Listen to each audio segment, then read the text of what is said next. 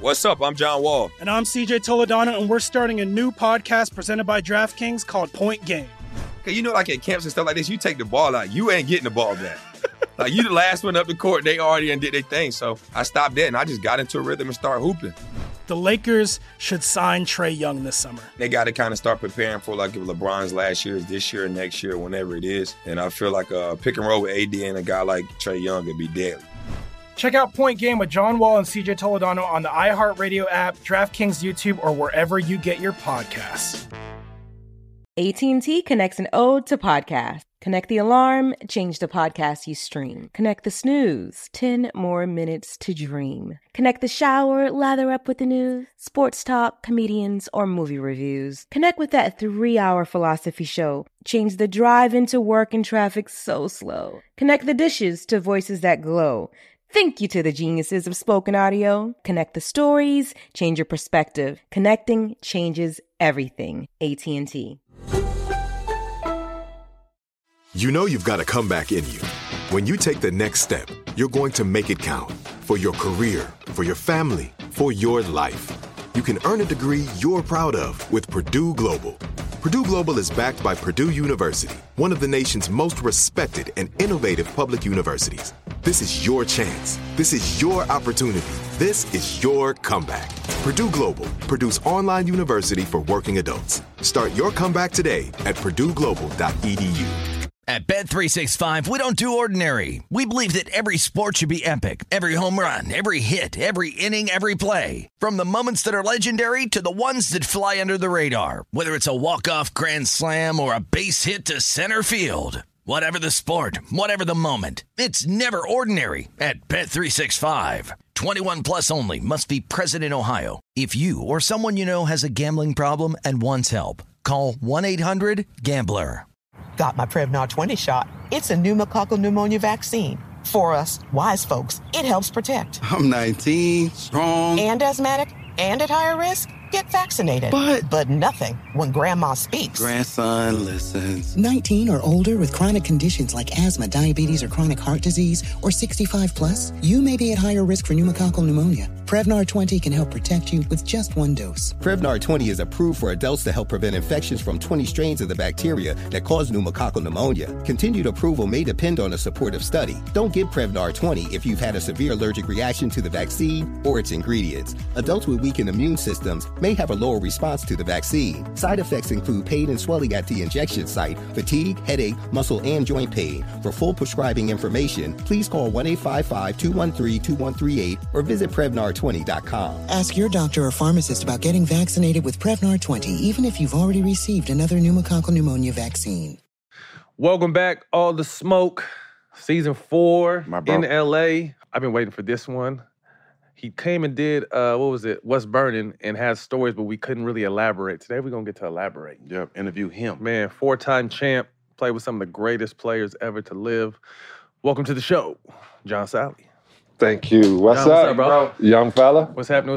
What's going on? How's life? I see you have John Salley's block party coming soon. Is that like Chappelle's block party, or is your shit different? What is it? You know, in 2005, I guest hosting? Yeah, I took over for, you're about to, on your own show, no. I took over for Steve Harvey in the morning in radio, so I called the John Salley Block Party. But then I registered that name because I just knew, you know, after TV One did what they were going to do, I was going to, I know television is constantly moving, so I kept it.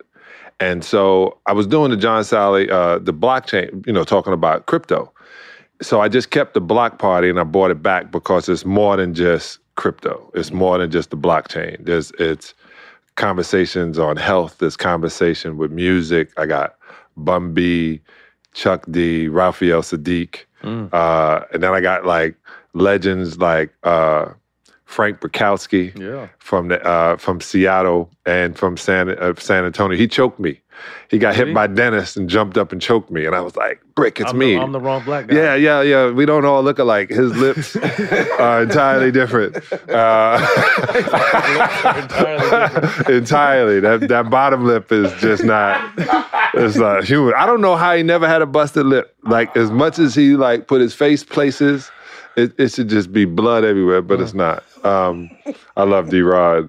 And that's it. I just decided, I started back, it was Spider and the Henchman in 2011 on Adam Carolla's network. And we were getting mad numbers, but, I didn't know what I was doing. I was just having fun. Right. And then I started seeing I was getting 1 million views, and I didn't know what that meant. Now I know how much that means. You've always really been big in the entertainment space. Yeah. We were talking not too long ago when we came into the league. It was less talk about business. It was more about cars, women, jewelry, that kind of shit. You came in the league way before, so no telling what that conversation was like. But what? Weed, cars. Same thing. So Women. when did the business of basketball strike you? Because you were one of the early, as far as I see, like started doing movies, TV, shows. I played in the NBA just to get into the movies. That's what Magic. Like. Hey, listen, I'm a O.J. Simpson fan, Fred Williamson. I'm a big movie fan, and then I said I want to do movies. And what I realized is that athletes, in order to get in front of the TV, Joe Namath, you had, if you won and you came to Hollywood, they would put you on shows. That's what I thought. But 1989, I came in the league in 1986. 1989, they gave me the microphone at the All-Star game in Houston. And I walked in the locker room, like for the slam dunk, right before the slam dunk competition. And the security wasn't going to stop me. And inside stuff was just like on me. And, I'm with Ron Harper and, when he's snapping, he don't stutter. Like so I got him, I got Dominique, and I just said, man, I like this. This is the easiest way of doing things is to literally be in front of the camera. Then I was friends with Will Smith and Martin Lawrence, and I came out here and I said, this is it. This is what I want to do. I mean, you mentioned both their names. This is a little later in the show, but let's get to it now. The character you played on Bad Boys. And how did that happen, and what was that experience like? Well, I was in Miami, and they told me that they were downtown, and I went downtown. I met I pissed off Martin really quick. You didn't know him yet? No, this is my man. Okay. But he was engaged to this girl, and named Pat. She was Miss Virginia, fine. She still is fine. She used to be married to Emmitt Smith, and then she no longer went. But he said, Sal, meet my girl. And I looked and I said, y'all got a prenup? And he got pissed automatically. So we don't know. You just say crazy shit. Well, Sinbad said it to me. I said, hey, this is my fiance. He said, y'all got a prenup? Like he said, get the business out of the way because it is a business contract. Mm-hmm. Yeah, my wife has been chief of staff for 29 years now.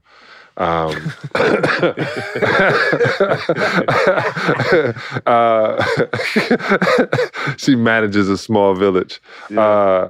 But then we walking upstairs, and man, you don't say that in front of my girl, man, embarrass me like that and all these people. I was like, I don't care about those people. I'm asking you a question that Sinbad asked me. And then when we get up to set, the director is yelling and screaming, and we're walking. And I said, who's that? He goes, a young director.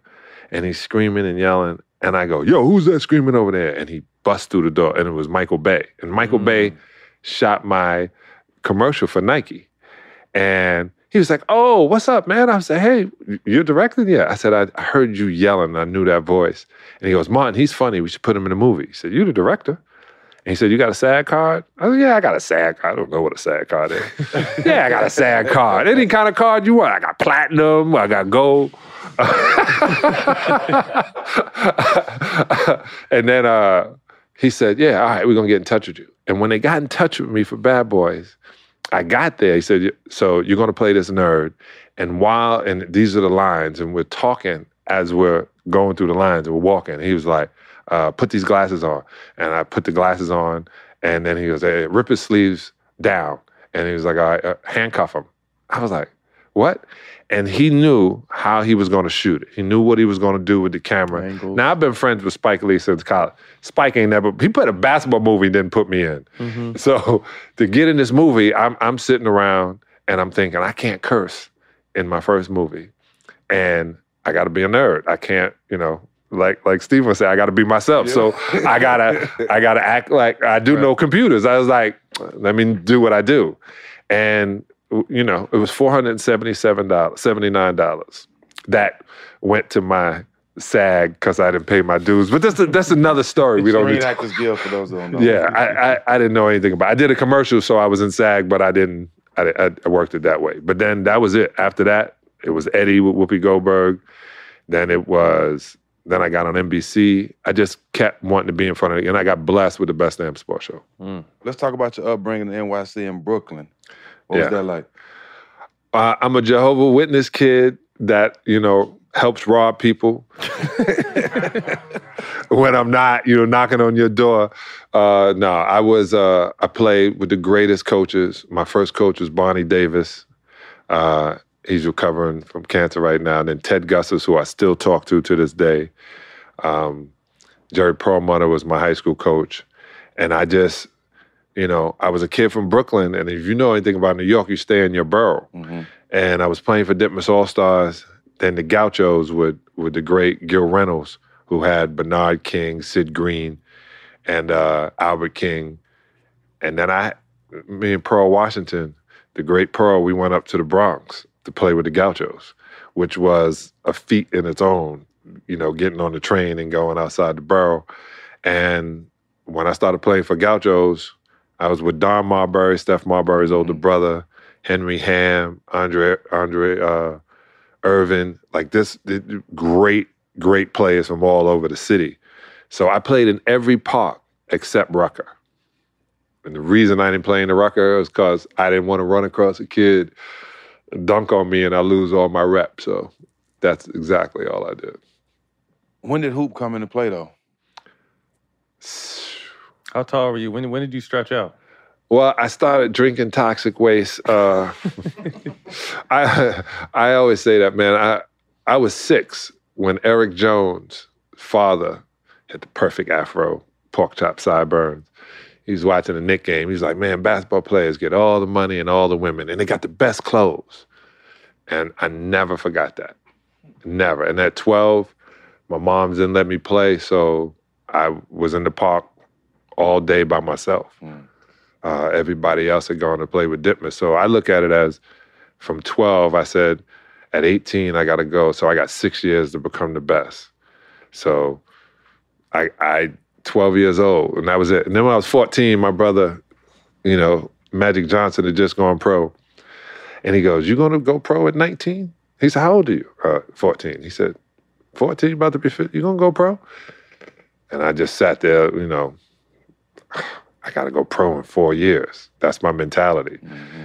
And then it was college. And I was like, I'm going to stay 3 years. And I stayed 4 years, which was the blessing because I got to go to Detroit. But from 12 years on, I played basketball, I think, from 15 to 18 every single day, whether it was snowing or not. So I was dedicated. Anything else besides basketball? You just play basketball? Yeah, I tried to do comedy.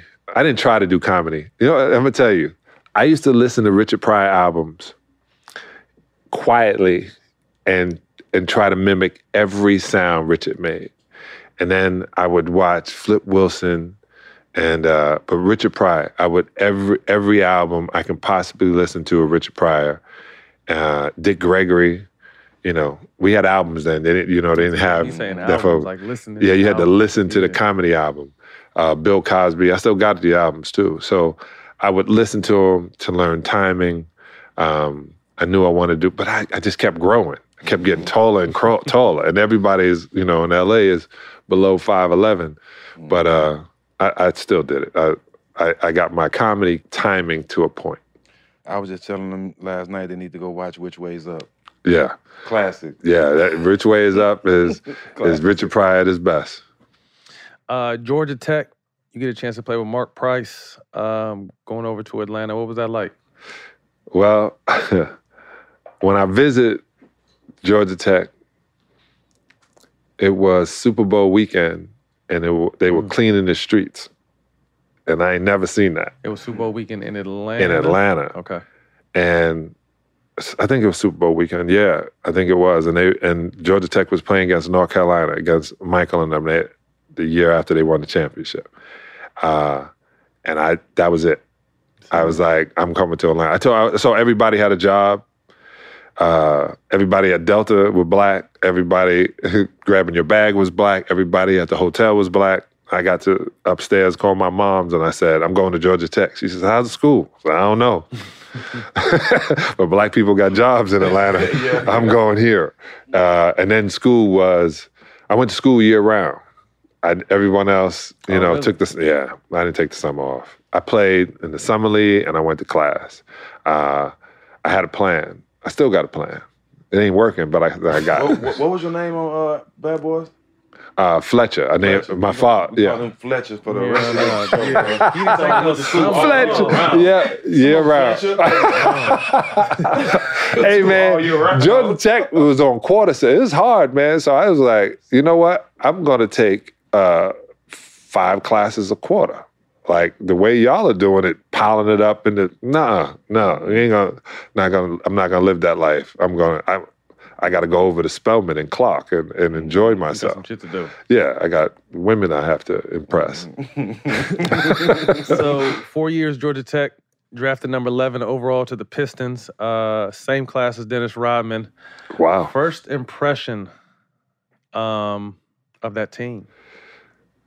Well, Dennis Rodman and I, they used to take the top 50 players to Hawaii. And but they made Coach Crimmins was coaching the South team. So I knew what offense we were going to run. And then Dennis was my roommate. And he grabbed every rebound and threw the ball only to me. He did not throw it to a guard. This is true. I missed 3 shots in a week because Dennis grabbed a rebound. He gave it to me. I put it in the basket. So I loved playing. I love playing with Dennis Rodman. And then when I got there, dog, you got to realize there's Adrian Dantley, Isaiah Thomas, there's Bill Lambert, there's Sid Green, who was, my guy, and Rick Mahorn. And I'm just like, oh, we're going to be good. I didn't understand it's a business called basketball. And first day they got in a fight, Rick and Sid. And I was like, hold on, man, you got to break this up. We a team. And Rick hit me in the chin and Sid kicked me in the knee. And I was on the ground and I realized I was playing in their position. And Chuck Daly just stood there and looked at me. Everybody was looking at me and I was like, nobody was helping me get up. And young man, shut your damn mouth when grown people are talking. And I get up and Joe Dumars is like,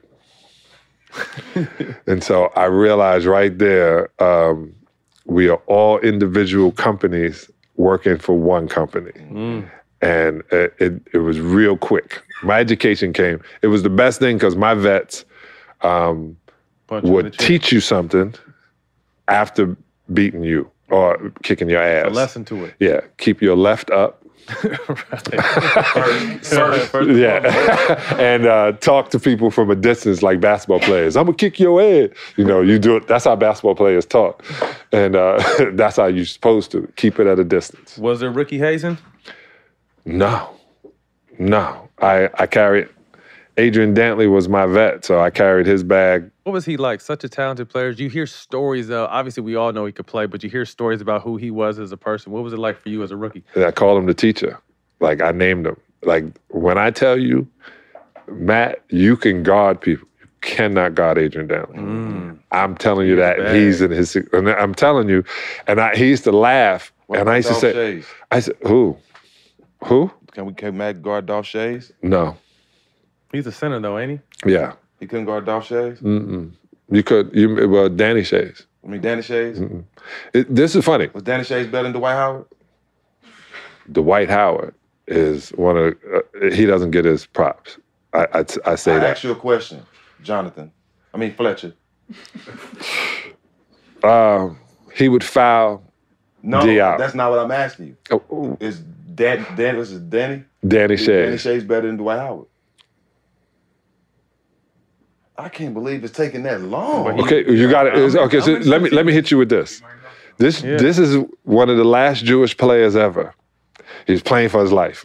He was like, he was like, they coming to give. Danny Shays was like Djokovic. Really? I'm telling.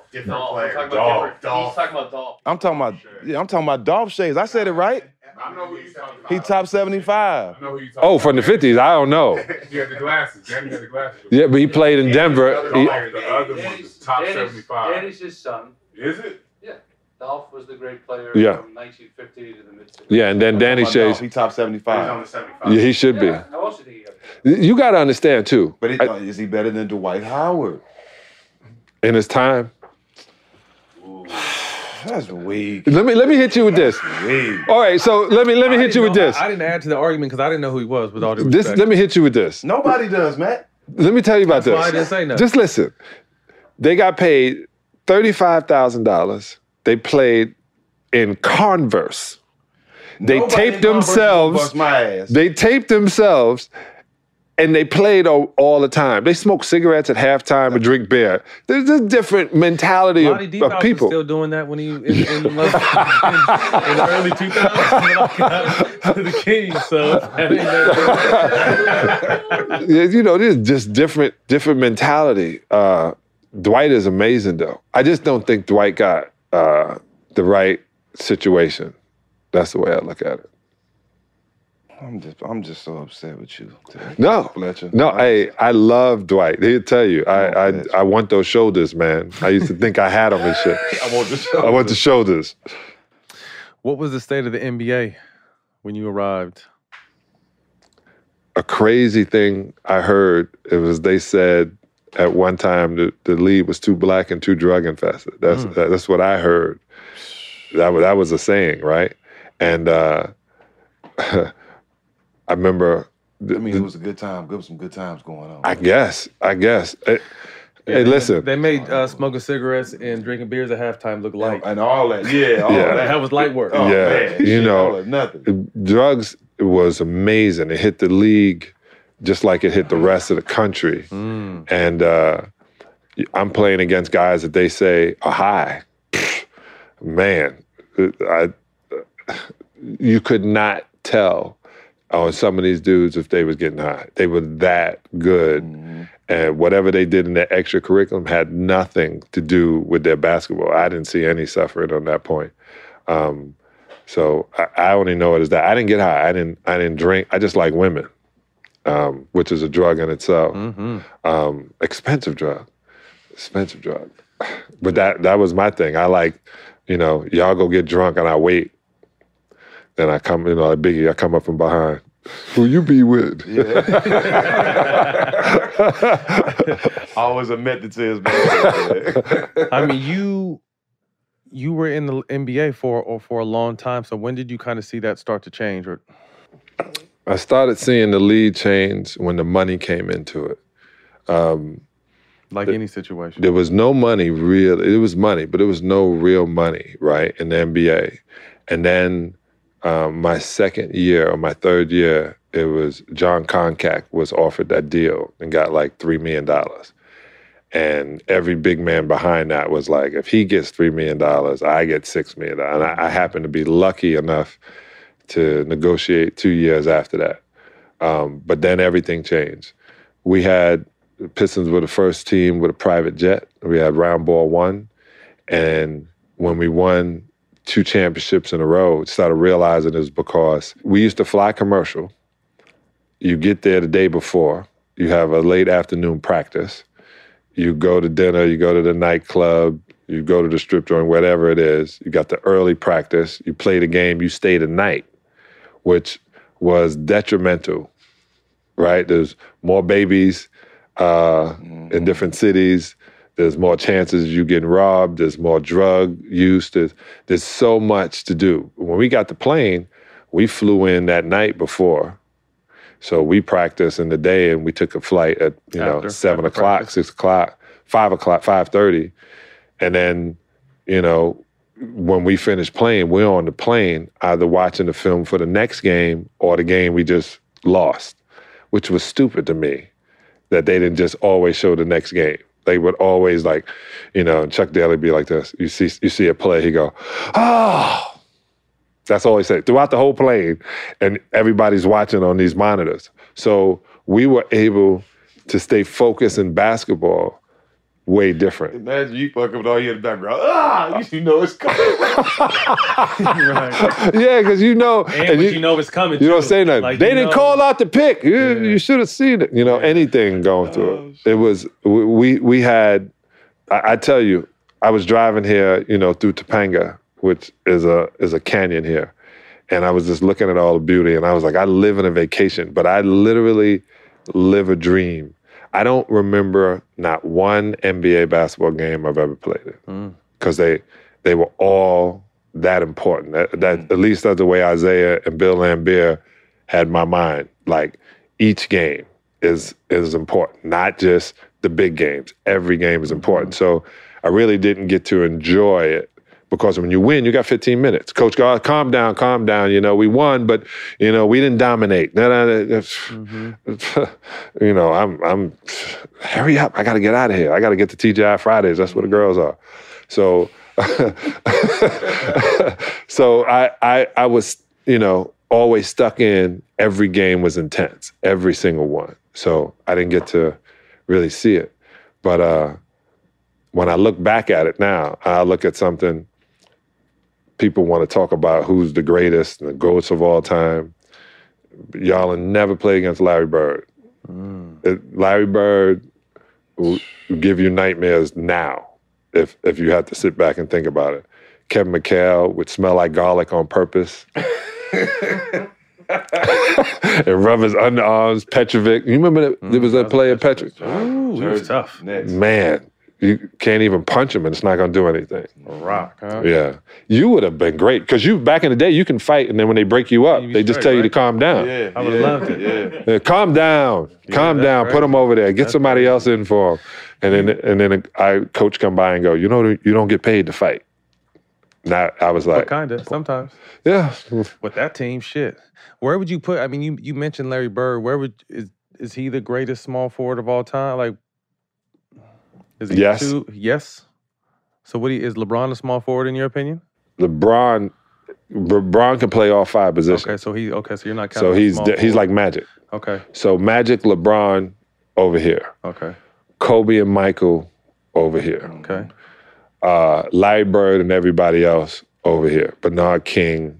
Can you compare? I'm not saying who's better. Can you compare? Obviously, a different kind of game, but a Larry Bird and a Kevin Durant.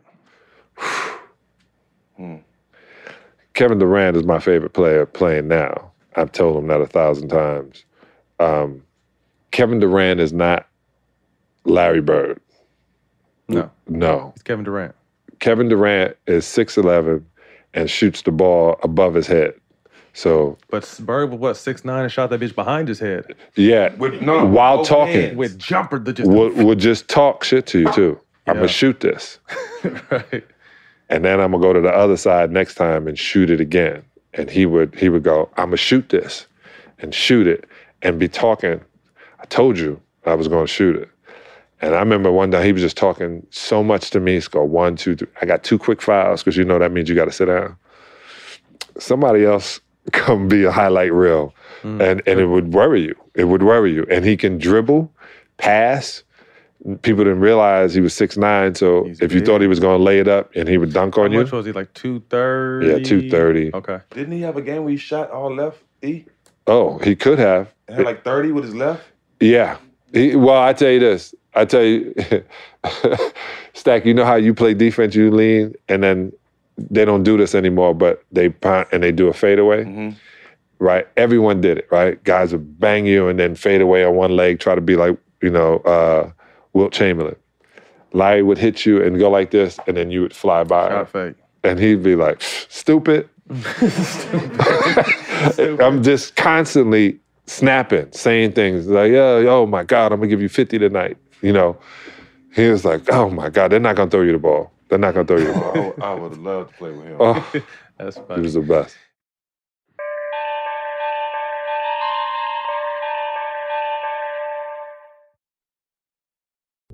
What's up? I'm John Wall. And I'm CJ Toledano, and we're starting a new podcast presented by DraftKings called Point Game. We're now joined by 3-time NBA Sixth Man of the Year, elite bucket getter. Let's please welcome Jamal Crawford to Point Game. King of the Court one-on-one tournament. If they had it back in your prime, do you think you could have took it all?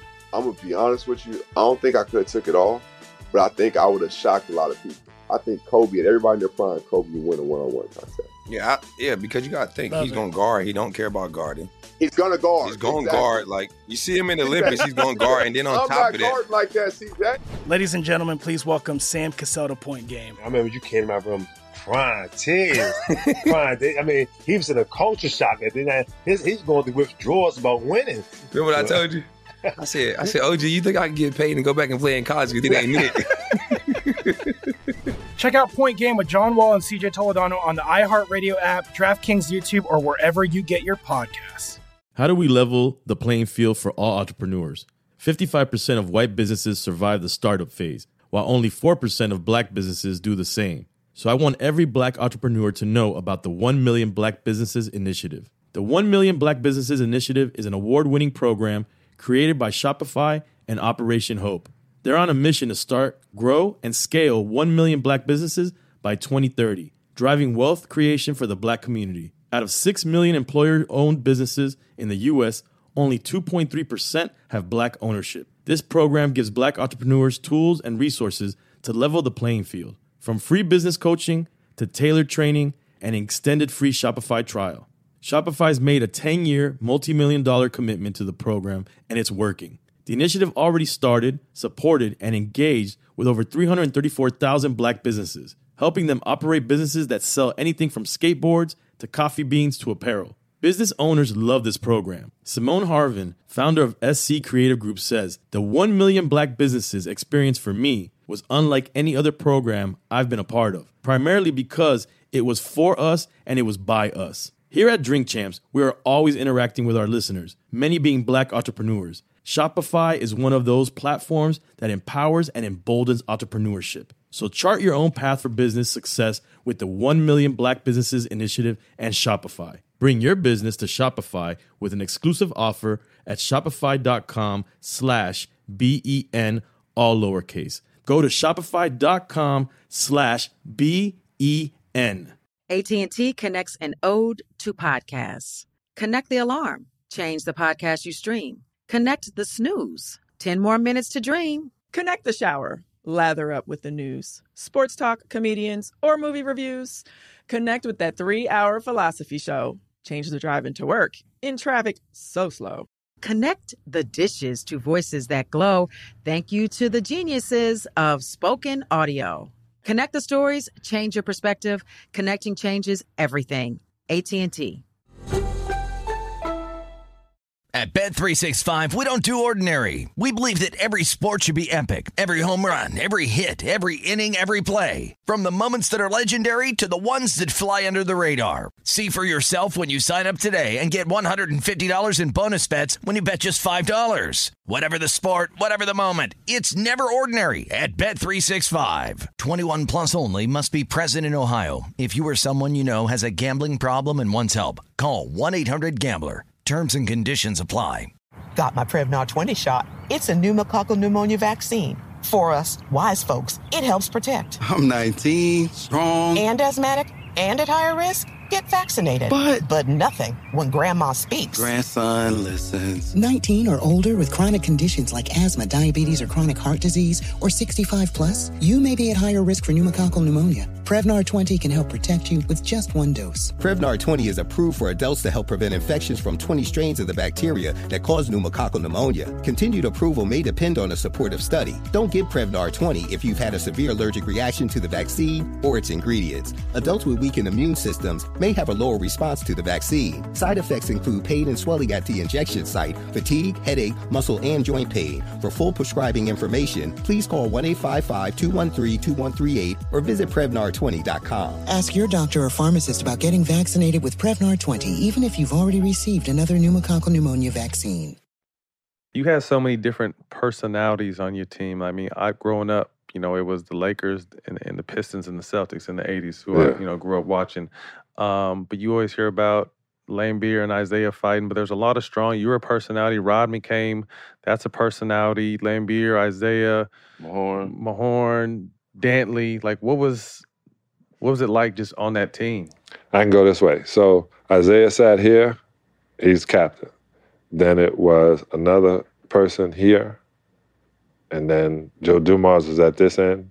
Adrian Dantley was here. I was all the way close to the TV, and Rick Mahorn and Buddha, and then Bill. And Vinnie Johnson sat over there. So the deal is, these were all grown men. In the locker room. Okay. They were all grown men. And when they talk about Isaiah and Bill having a fight, that wasn't until 1993. Oh, after. Right. But those two captains like ran it like you would see on TV. They ran it like that. No one said anything to Vinny because Vinny was the man. Joe Dumars was quiet. Adrian Dantley and him used to whisper because they don't talk, right? So that kind. And then Dennis and I were just happy just to be around it. And it was then we had Mark Aguirre when AD left, and they're just grown men. It's the only way I can put it. These guys were in their 30s, and Chuck, that's why I said it was intense. I laugh and giggle until I get to the arena, and then there's no laughing and giggling. And then after we win, I'm gonna talk shit and I'm gonna laugh and giggle. They didn't like that a lot, but I would do it. But those dudes each one was intense. Vinny was gonna come in as sixth man. He was gonna get the ball. As soon as he checked in, he gonna get the ball right away. Isaiah gonna get him the ball. Bill Lambert was allowed to shoot threes, which was rare. Funny saying it now. Rick Mahorn was going to beat, if there was a big man there, he was going to bang on him and talk shit to him. So we had like literally everybody had their role. I grabbed the ball one time, and that's why I love Kevin Durant. And I'm dribbling down court because I'm a New Yorker. Chuck didn't have a whistle. Yo, yo, yo, yo, yo. He said, hey, you know who that guy is right there? I said, yeah, it's Joe Dumars. You know who that guy is? It's Isaiah Thomas. He said, next time you grab a rebound, you throw it to them. Don't dribble it again. I don't want to listen. Grab that shit. Stop. Get him out. One time. He said, all right, you get it? I'm going to pull you, and you get paid according to minutes. I grab rebounds, no more dribbling. It's just like we had rules. You had rules, you stuck to them. And we did in practice something that I never saw anywhere else. We practiced the 2-minute drill for an hour. We always practiced what would happen if we were down 3, if we're down 5. He would practice that. Well, as I gotten older and went to teams, I started realizing guys didn't have training on what to do in pressure situations. And so our practices were technical. And you're supposed to stay in shape. That's on you. You know what I'm saying? You stay on shape or you don't stay on the team. Speaking of the great Chuck Daly, why was he a perfect fit for the Dream Team? Oh, Daddy Rich. God rest his soul. Because he knew how to handle men. Like I said this. Each player is a Fortune 500 company. To know how to make all of these companies work together for one goal is a trip, because certain guys have to get paid, have to get numbers. Certain guys have to get rebounds. They do incentives. When I played, you had to play in order to keep your spot, right?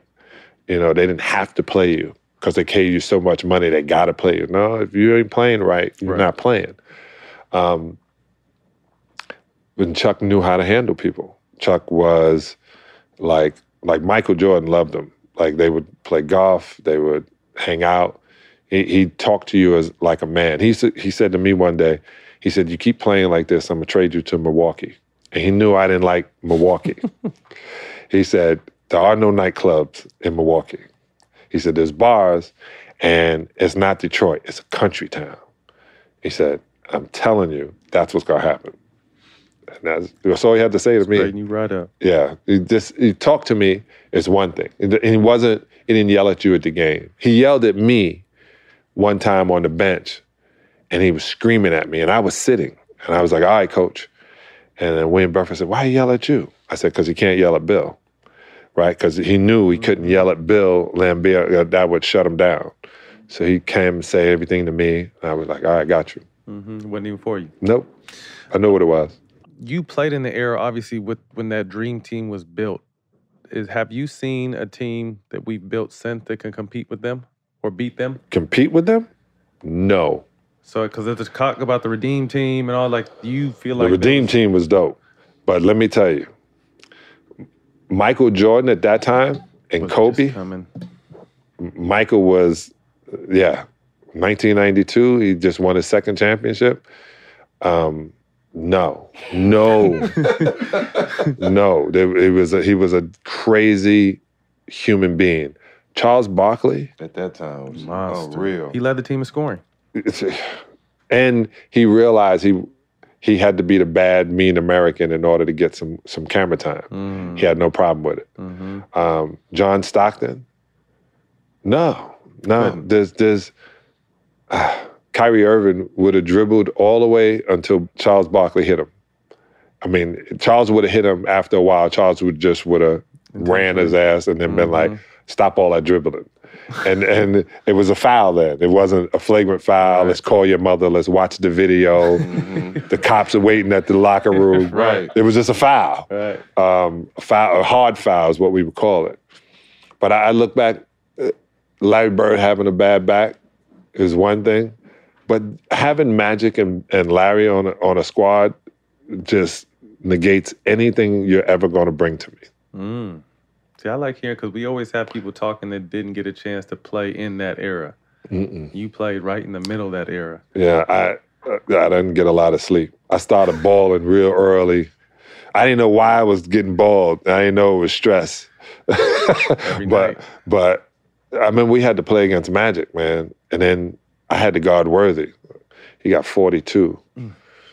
He got 20 on me. Ain't 20 that on his jersey number? Was he 42? Oof. And he didn't talk. He didn't say a word. Anytime somebody say 20, it was really about 27.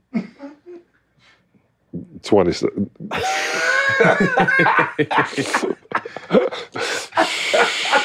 No, I knew when I look up, and they just started putting the score like players that was on the board in the Lakers. I looked up, I said, 20, 19?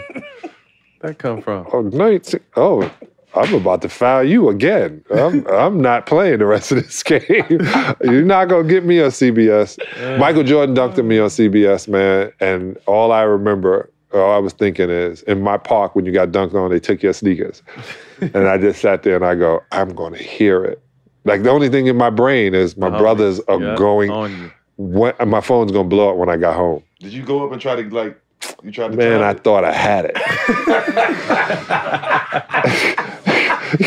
You know what I'm saying? Think he had it. I thought I had it.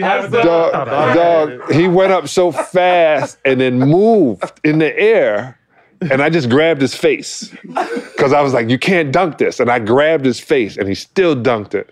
And his tongue was out. And you try to take it out real quick like Alonzo Mourning, and they were like, no, that's a foul. And then the cameras on you, you trying not to be in the camera. I was like, got my ass. Oh, that's funny. Rookie season, you guys lose to Boston in the Eastern Finals. I played well. Yeah, that memorable play where Bird stole the ball on a quick inbounds. I heard Isaiah wasn't even supposed to be taking the ball out. Right. And then after the game, Isaiah said if he was black, he'd just be another good guy. Media wasn't what media is today, but the fact that Isaiah Thomas said that about Larry Bird, what did you think when you heard that? And what was the energy around the game like back then? Zeke, crazy. Okay. So this is what happened. What had happened was, so Boston, that's funny though. There's so many numbers, right? And all of a sudden, Isaiah, being reactive, thinking they're going to foul us as soon as we get the ball. So as opposed to having Bill take it out, he took it out to throw it to Bill because Bill, next to AD, was our best foul shooter. A guard's never supposed to take the ball out in our offense. Damn sure not Zeke. Right, because you want him to. You want him to catch it. Isaiah was looking at, and he's looking at Chuck, should I call timeout? And and he's looking at Bill, and Isaiah's like, give me the ball. And he takes the ball, and he's throwing it. Now, Bill Laimbeer sees Larry Bird coming, who hates Bill Laimbeer with passion. Really? Yeah, he hates Bill Laimbeer. So Bill sees him coming, and opposed to stepping to the ball. You got alligator arms? Yeah, and then Larry steals it, but then it looked like it was set up by the leprechaun because nothing was supposed to happen the way it happened. Mm-hmm. And we're all the way down, and AD turns to me and said, what happened? I said, Isaiah threw the ball away. Now, that was quiet in the locker room, right? We get on the plane, we chartered a plane. We get on the plane, and Isaiah's sitting at the wing just looking out the window. And there's guys in the front, there's guys, like no one is sitting near him. So I go and sit near him, and I go, you want peanut? And he's looking at me like, yeah. And I go, what's wrong? And he goes, Sal, I lost the game for us. I said, no, we just proved we can beat him in the Garden because we had never beat him in the Garden. We proved we can beat him in the Garden. We're going to kill him at home, and then we're going to come back and beat him in the Garden. He shakes his head. We destroyed him game 6. We come back for game 7, and we outside. I mean, we're looking up. We had this thing. We had like a walkthrough practice, and we talked about how big this game was going to be and how we could not make any mistakes. And the fact that Adrian Dantley was diving at a ball tells you how intense it was, because he that ain't in his contract, diving after a ball. AD was like, don't pay me to dive. That's good buckets. That's it. And they hit heads, and, you know, they're carting them out. We hang on, we lose. Dennis Rodman said, if Larry Bird was a black guy, he'd just be another black guy. Oh, Dennis said it. Right. Oh, forgive me. And then they run over to Isaiah, who's sitting here. So it's, you know, Thomas Sally. It's Rodman, Thomas Sally. So I'm sitting here, and all the media say, oh, let me move. And they go, Dennis just said, if Larry Bird was, and Isaiah said, I guess he's right? Like, if it's a sensational thing that he's a white guy and he plays this well, because it's, you know, the league is full of, you know, black people. Mm-hmm. He wasn't saying anything. So he wasn't nothing malicious. It wasn't a diss. No, it's the truth. He was like, right now we talk about McCarthy. What's the kid, the running back for the Titans? McCaffrey. Right?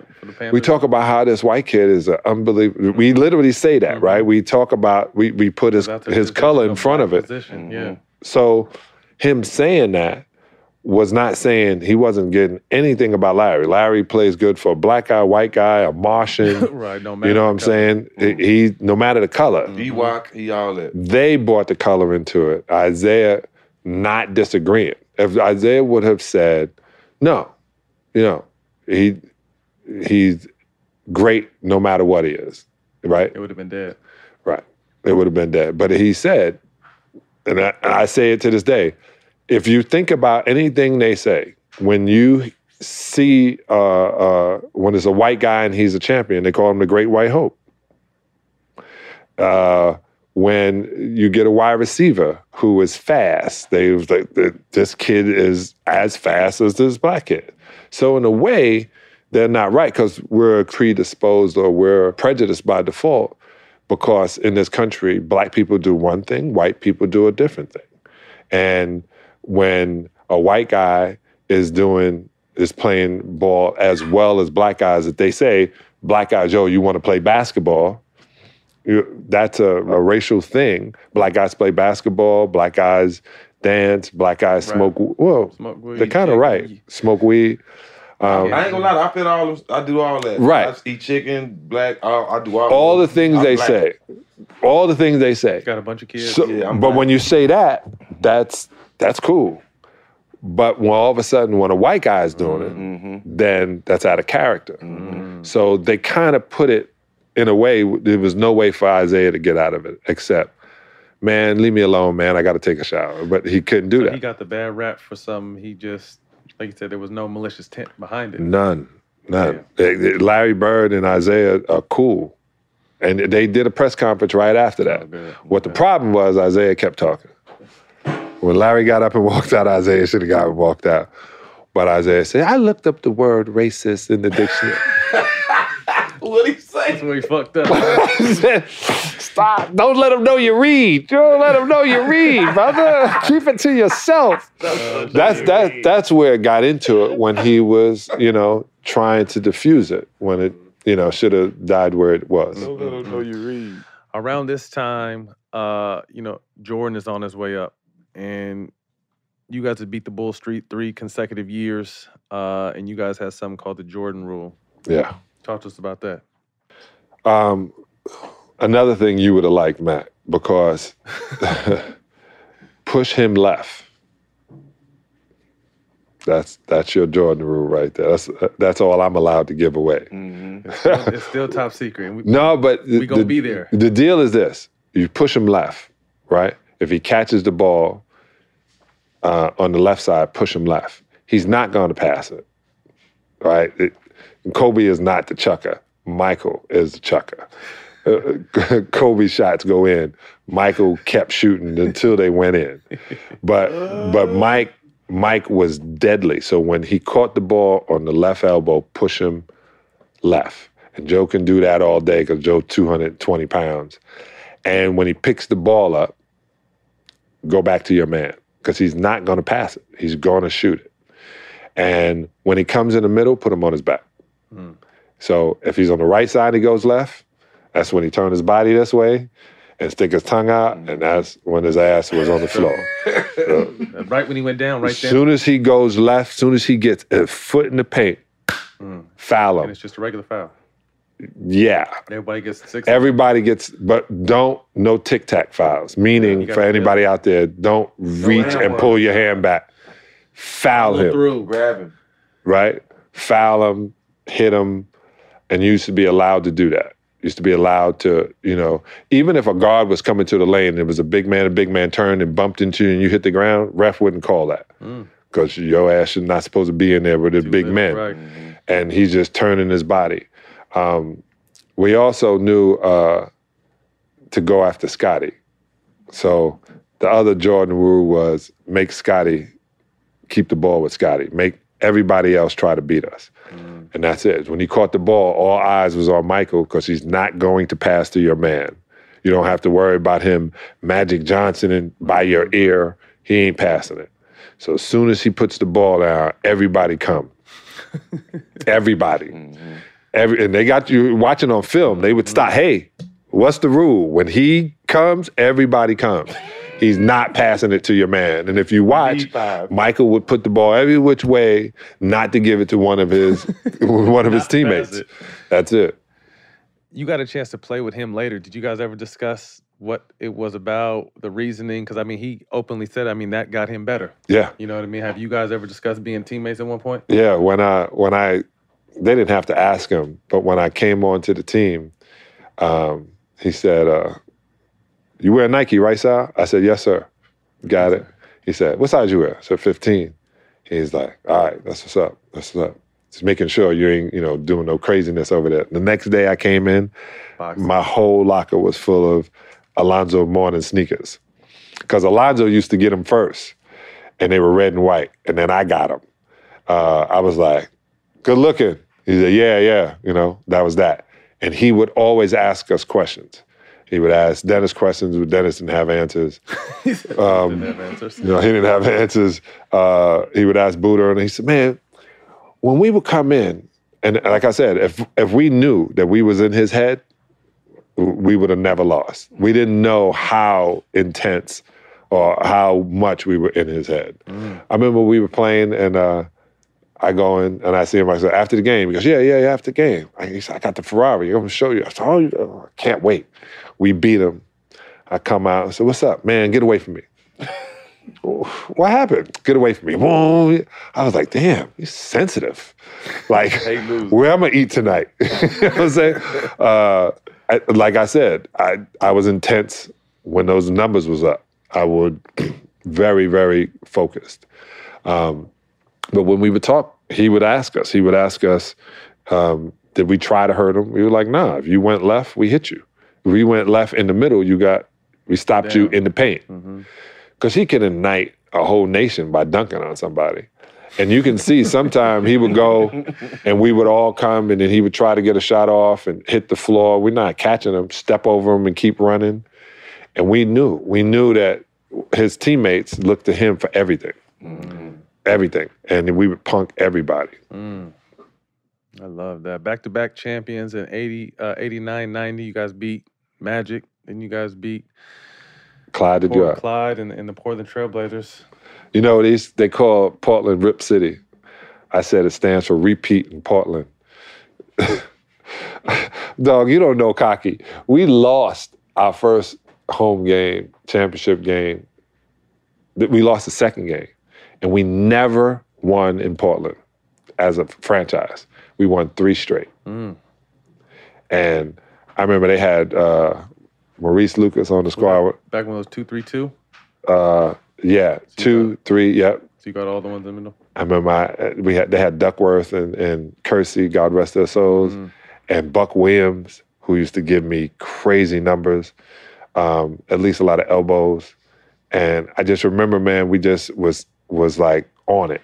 And when we won, it was the loneliest city, but we stayed in the hotel. I loved it, but we stayed in the hotel. What was it like beating the Lakers? Beating the Lakers? We kicked all the windows out of the bus on the way back to the hotel. Y'all did. The guy just turned it all black. We kicking windows out because there's people following the bus and giving us the finger, and we throwing shit at him. Rick Mahorn in L.A.? In L.A. Okay. Rick is mooning him and shit with his big ass. It was more like a son in him because it was a big ass. and we just wilding. We get back to the hotel. We couldn't go anywhere. That was another thing. So it's not like we can go out. Yeah, they're not having that shit out here. No, I found that out real quick. They serious about the Lakers out here. But we stayed in the hotel, tore things up. Dennis didn't take his jersey off to the next day. I showered, made sure my hair was cut. You know, the hoes might be watching. You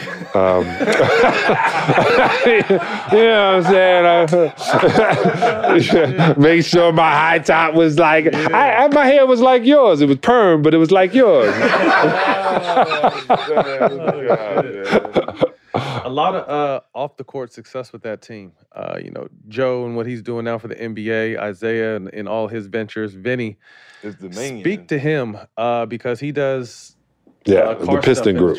Yeah, and they're heavy. Yeah, he makes all the plastic for all the cars that you see.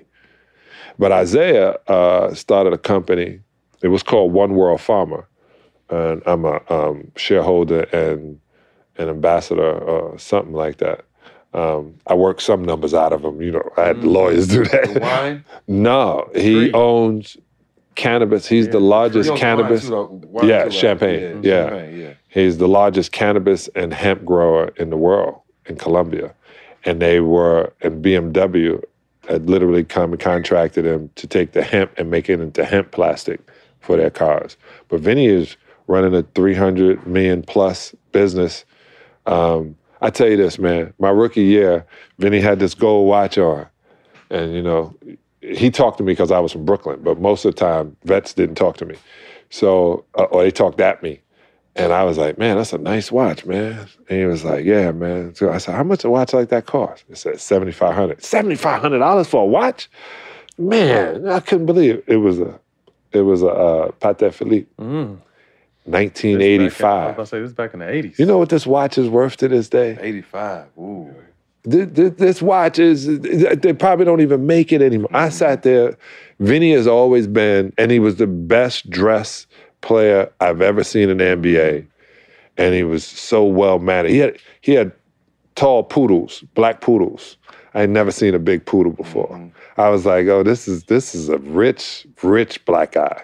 But Vinny always was so like astute, so perfect with his thing. So I'm so impressed with what he's doing with the Piston Group. Vinny, Joe D, and Zeke, all great businessmen. Yeah, man.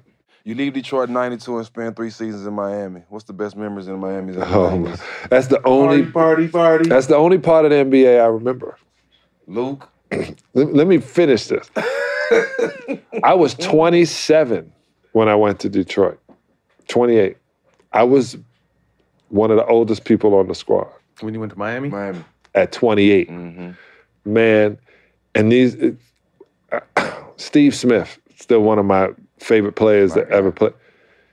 We were the best 36-minute team in the NBA. 36. It's the last 12 minutes that we had a problem with. And, you know, coming from Detroit, that was what I would see. I would see our last 12 minutes. But boy, I've never been out in Portland until I got to Detroit. And the girls came to the hotel, and there was just women everywhere trying to get to the Miami Heat players. And I was like, what is these guys? It wasn't Ronnie Cycli. He didn't hang out with us. Man, it was my favorite time. I just was about to get married, was the only part wrong with the whole thing. But boy, if I would have been, like Madonna was hanging with her. We'd go to Madonna's house, and then Madonna was having parties. So, you know, you just don't talk to any of the girls there because they might not be girls.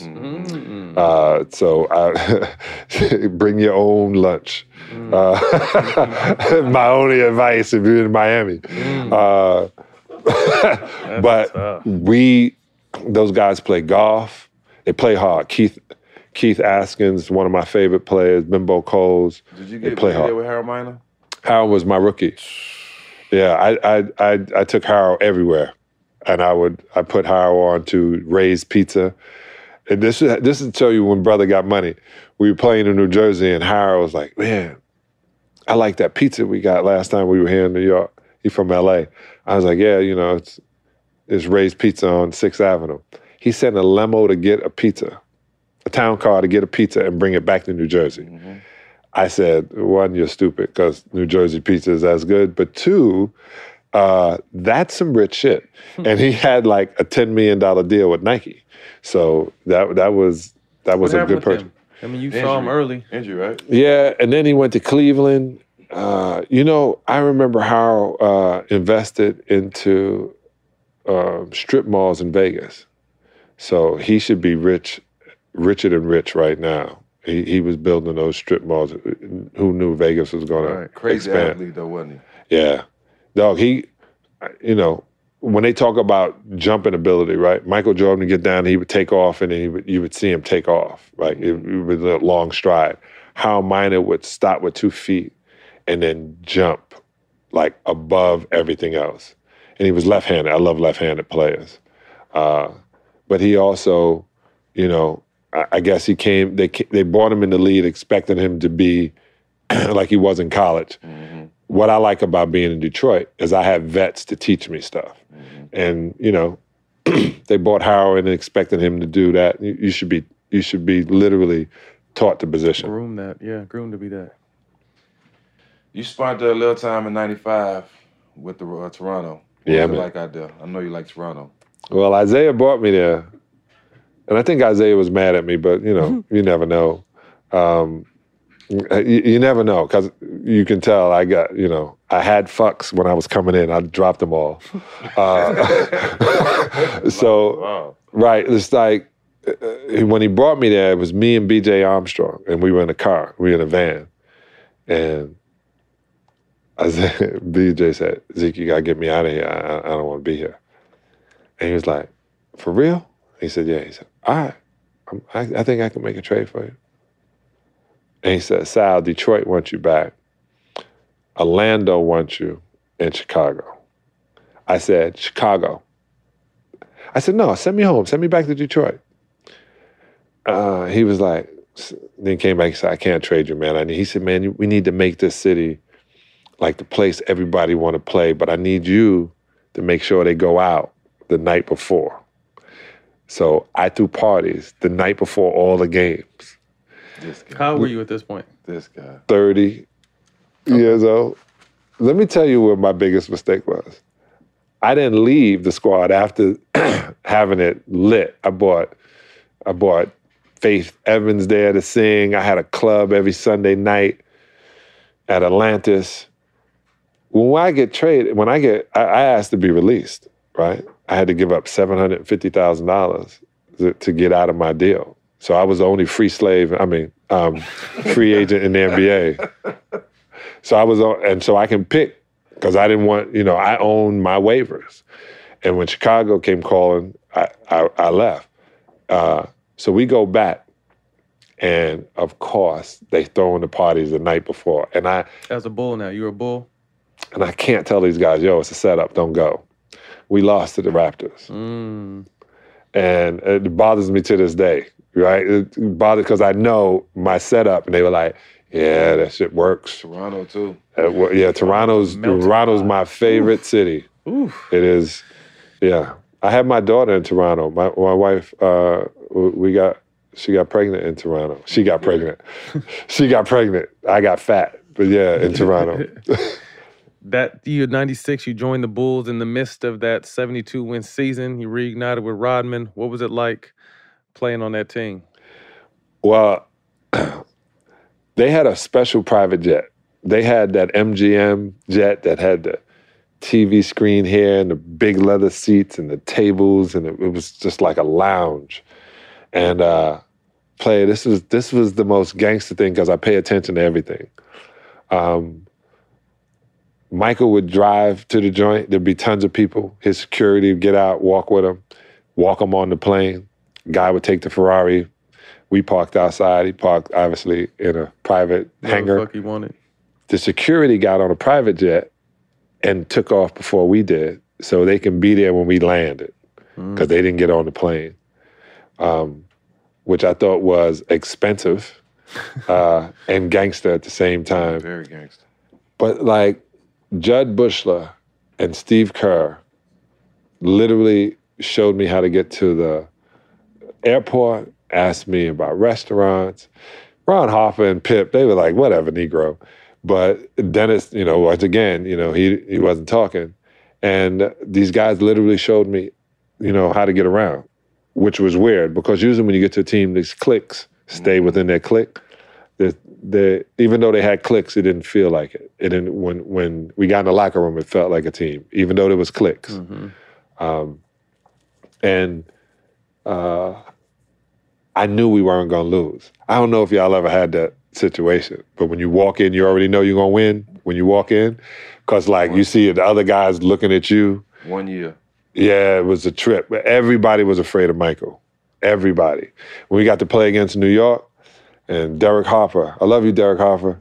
He had those big old nostrils and can get more air than everybody else. You got to watch out for that. Stealing your air? Yeah, man. But he was... Jack be stealing air. I knew it was coming. I know. I thought they were gills. That's just your nose. This is the longest he's been in the show and not doing a shot. This is the longest. I knew something was coming. I was about to check. Yeah, but I hit Derek Harper, man. Michael said, yeah, man, he's hawking me, man. I said, I get him off you, run him off me. And then boom, and I set my pick up like this, and it hit Derek Harper. He looked around me and flashed his nostrils. I said, Harp. It was just a pick. He just looked at me. I said, damn, he gonna hit me in my jaw. And I remember Detroit. Hands up. It was just a pick. He was like, all right. And I was like, he gonna get me then again. He didn't get me. But MJ loved it. And it was a trip because Ron Harper then takes me out after we get home. He go, that's what we expect you as a Bull. And I was like, what are you talking about? And he was like, yeah, we expected you, to bring some of that toughness. I was like, why are you talking to me? Like, why is that we having it? You play for Cleveland. What do you mean? Michael should be talking to me. Go get the boss. But yeah, we wore suits. Michael was sharp, made sure everybody else. We smoked cigars on the bus. One time we were smoking cigars and the guy turns around and goes, hey, no smoking on the bus. And Phil goes, when we're on the bus, there's smoking on the bus. Word. And then had a cigar in his hand. The dude couldn't say anything. We popped like the vents. I was like, oh, this is the best thing in the world. It was best. Steve Kerr would be like, I hate these cigarettes. It was just freedom. It was freedom. Well, you got any, you big personalities again, MJ, Pip, Phil. Rodman. You haven't really told us. You keep saying Rodman doesn't say this. Rodman didn't have an answer. What was up with Rodman? What's he like? I got to meet. I get to Chicago, and he makes me meet him at a steakhouse. He already know I don't eat steak, but that's okay. I'm Dennis. Okay. We meet at a steakhouse, and what's my man's name from Jerry Springer? And Jerry Springer's at the dinner. Yeah. And I'm like, oh, this is bomb. So I'm sitting around talking to Jerry Springer. Jerry, he likes girls too, and pointing about all these girls. And then Dennis is sitting next to this blonde who's bodied out and, glancing down at me. Well, you kicking with D-Rod, I know. Stop glancing at me. Mm-hmm. So Dennis said, Sal, yeah, she fine, huh? I go, yeah, she good. She all right. He goes, you don't think she's fine? I go, she's all right. She's cool. I left it at that. I said, if you say so, it's cool. He goes, you don't want to kick it with her? I was like, nope. He said, why? She don't have a vagina. I was the only one, he said, that knew that it was a dude. And was, he looked like Matt. No, I'm joking. He was, no, because I know Matt must be tripping because people been calling you pretty, yo. He said, why would a guy call me pretty? You know what I mean? He just let it go. But this, I hear it yeah, from people all day. Yeah, and I go, oh, that's funny. Dude, I wouldn't say that. Yeah, right. His eyes match. It's cool. But like everybody, and then he had his birthday party was at the Crowbar. And everybody came except MJ and a couple of other guys. But I don't think they knew the Crowbar was a gay joint until they got there. And there was a whole lot of trans women there. But dudes was literally hollering, not even understanding. I came in with two of my friends. And then this girl who knew me, she told my wife, she goes, yeah, I saw John. He had these two girls with him. She goes, oh, yeah, those are his two best friends. He, takes them everywhere. They don't bother you? She was like, no, they're his friends. And I stopped talking to her. But I did. I used to hang out with these two gorgeous, Robin and Bobby, two gorgeous women. And they would go everywhere with me. Just my, one, they were unbelievable attractors because all the girls would want to come by. And then dudes would be like, so come and talk to me about shit. You wouldn't talk to me any other time to right now. Yeah, I used to do it all the time. What was Phil like? Phil will give you a book. Phil will give you a book to read a book. I tell you, the best, I don't know if you heard this story, but the best thing that ever happened is we got film. And we're watching film. And he says, I do film a little different. It's 15 minutes of one, 15 minutes of another, because I found out humans can't really focus past 15 minutes. So all of a sudden, the movie kicks in and it's Friday. And all the brothers like, oh, yeah, we watching Friday, and explain it to the white guys what Friday was. And we're watching it. Did that? Yeah. And as soon as it got to Debo, he said, what's up, Craig? Like that. It clicked, and it was Alonzo Mourning. And then we watched 15 minutes of film, and then back to another film that wasn't Friday, but each film was telling us about a point. There's going to be a bully. His name is Alonzo Mourning. We're going to call him Debo. Mm-hmm. And so he would mess with you after, man, you sit there, you're there for 2.5 hours watching film, not realizing you're watching film. Yeah. Mm-hmm. And the big thing was preparation. Phil does not yell in the game. Nope.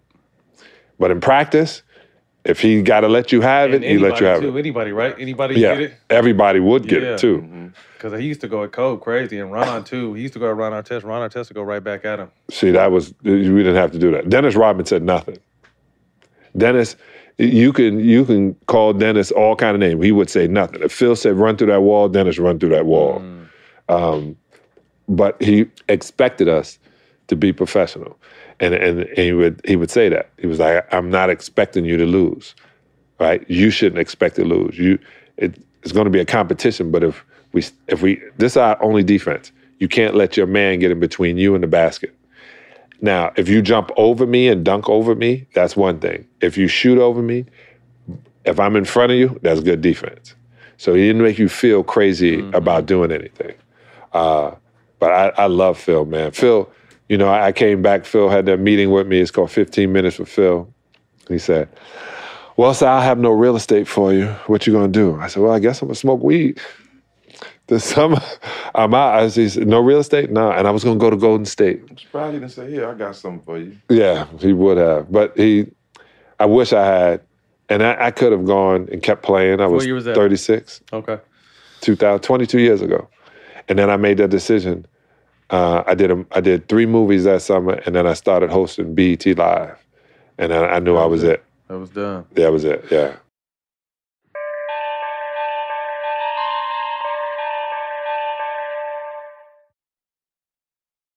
What's up? I'm John Wall. And I'm CJ Toledano, and we're starting a new podcast presented by DraftKings called Point Game. We're now joined by 3-time NBA Sixth Man of the Year, elite bucket getter. Let's please welcome Jamal Crawford to Point Game. King of the Court one-on-one tournament. If they had it back in your prime, do you think you could have took it all? I'm going to be honest with you. I don't think I could have took it all, but I think I would have shocked a lot of people. I think Kobe and everybody in their prime, Kobe would win a one-on-one contest. Yeah, because you got to think, he's going to guard. He don't care about guarding. He's going to guard. He's going to guard. Like, you see him in the Olympics, he's going to guard. And then on top of that. I'm not guarding like that, CJ. Ladies and gentlemen, please welcome Sam Cassell to Point Game. I remember you came out from crying, tears. I mean, he was in a culture shock. And then he's going through withdrawals about winning. Remember what I told you? I said, OG, you think I can get paid and go back and play in college because it ain't it? Check out Point Game with John Wall and CJ Toledano on the iHeartRadio app, DraftKings YouTube, or wherever you get your podcasts. AT&T connects an ode to podcasts. Connect the alarm. Change the podcast you stream. Connect the snooze. 10 more minutes to dream. Connect the shower. Lather up with the news, sports talk, comedians, or movie reviews. Connect with that 3-hour philosophy show. Change the drive into work in traffic so slow. Connect the dishes to voices that glow. Thank you to the geniuses of spoken audio. Connect the stories, change your perspective. Connecting changes everything. AT&T. Got my Prevnar 20 shot. It's a pneumococcal pneumonia vaccine. For us, wise folks, it helps protect. I'm 19, strong. And asthmatic, and at higher risk. Get vaccinated. But nothing when grandma speaks. Grandson listens. 19 or older with chronic conditions like asthma, diabetes, or chronic heart disease, or 65 plus, you may be at higher risk for pneumococcal pneumonia. Prevnar 20 can help protect you with just 1 dose. Prevnar 20 is approved for adults to help prevent infections from 20 strains of the bacteria that cause pneumococcal pneumonia. Continued approval may depend on a supportive study. Don't give Prevnar 20 if you've had a severe allergic reaction to the vaccine or its ingredients. Adults with weakened immune systems may have a lower response to the vaccine. Side effects include pain and swelling at the injection site, fatigue, headache, muscle, and joint pain. For full prescribing information, please call 1-855-213-2138 or visit Prevnar20.com. Ask your doctor or pharmacist about getting vaccinated with Prevnar 20, even if you've already received another pneumococcal pneumonia vaccine. At Bet365, we don't do ordinary. We believe that every sport should be epic. Every home run, every hit, every inning, every play. From the moments that are legendary to the ones that fly under the radar. See for yourself when you sign up today and get $150 in bonus bets when you bet just $5. Whatever the sport, whatever the moment, it's never ordinary at Bet365. 21 plus only. Must be present in Ohio. If you or someone you know has a gambling problem and wants help, call 1-800-GAMBLER. Terms and conditions apply. From BBC Radio 4, Britain's biggest paranormal podcast is going on a road trip. I thought in that moment, oh my God, we've summoned something from this board. This is Uncanny USA. He says, somebody's in the house, and I screamed. Listen to Uncanny USA wherever you get your BBC podcasts, if you dare.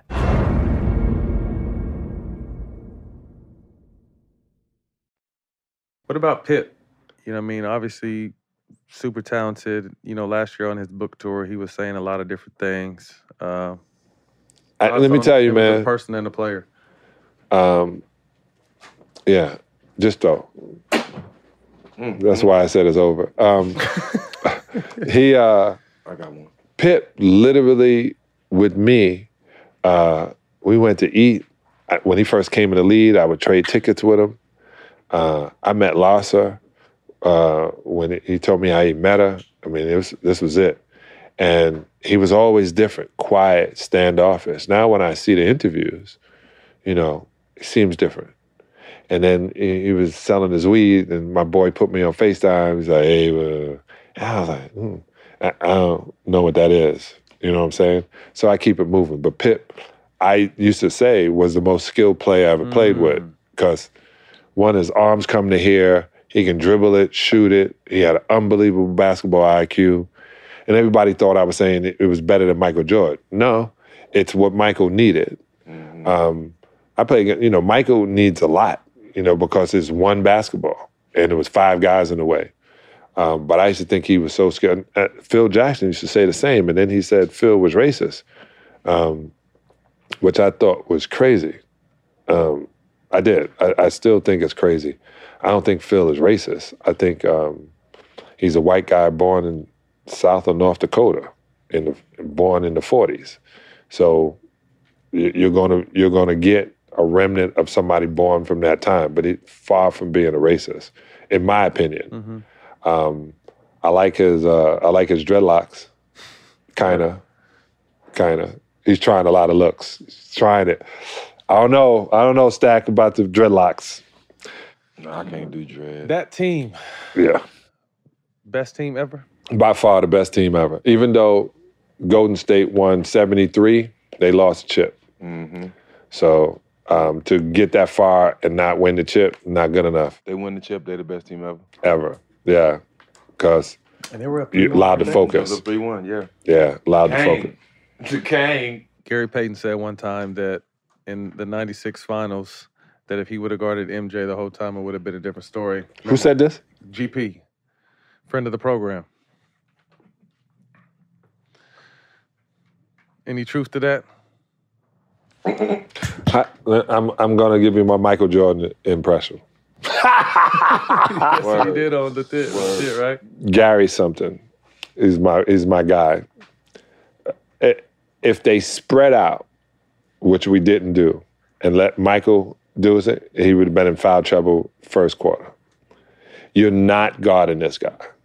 Look, we had to have rules when he caught the ball, and no one got mad when their man scored. We just knew that if Michael wasn't scoring, he was going to implode that squad.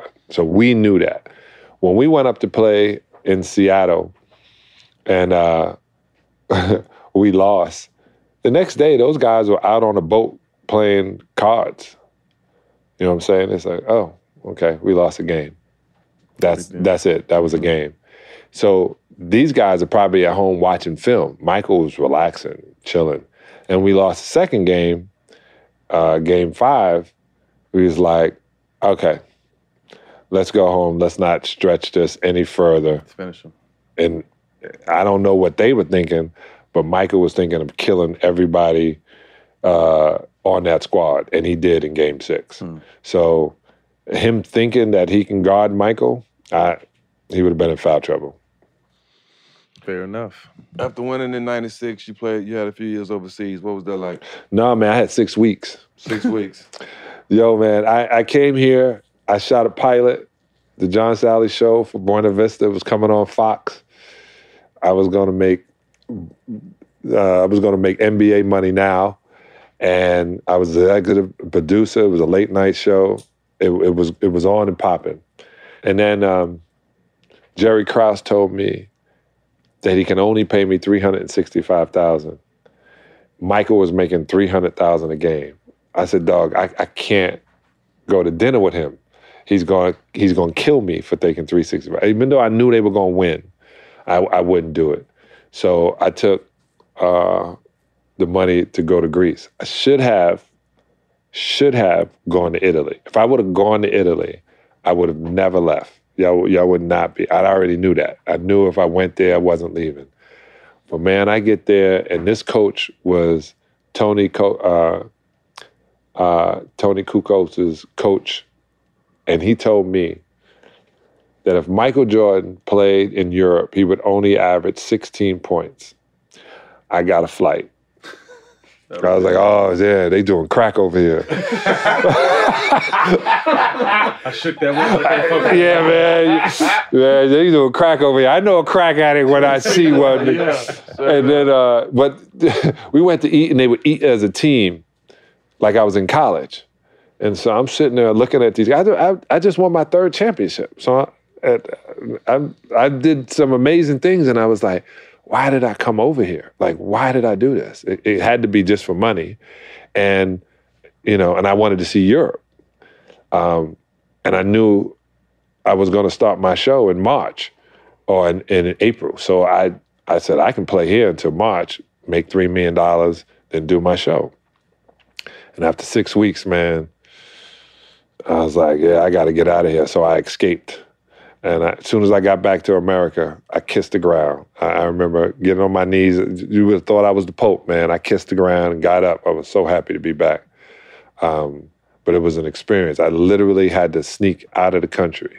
Yeah. It ain't easy to sneak with your size. No, I'd act like I was picking somebody up from the airport.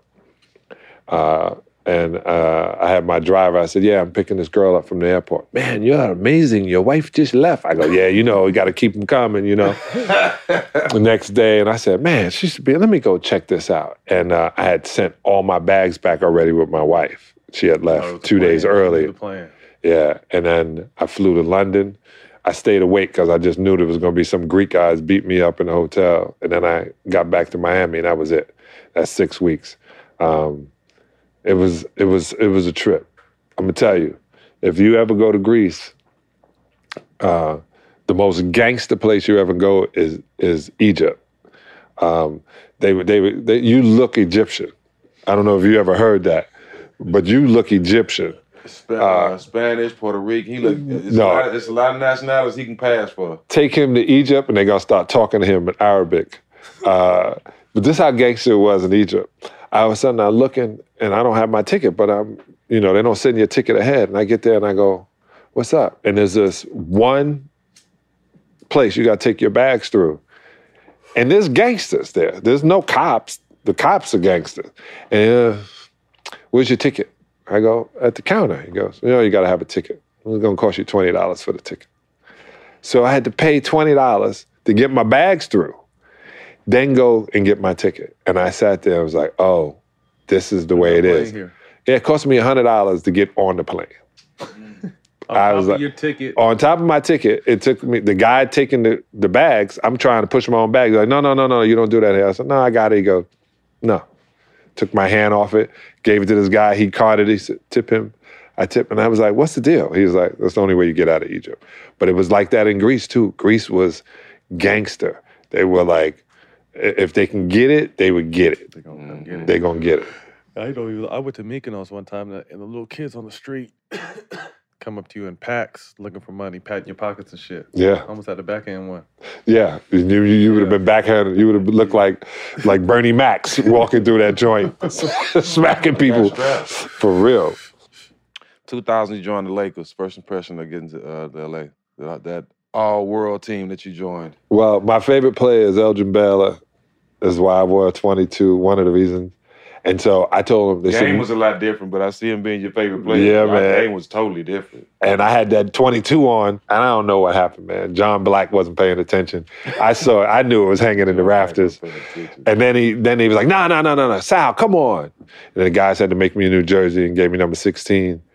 And I was going like this. And then I called my brother.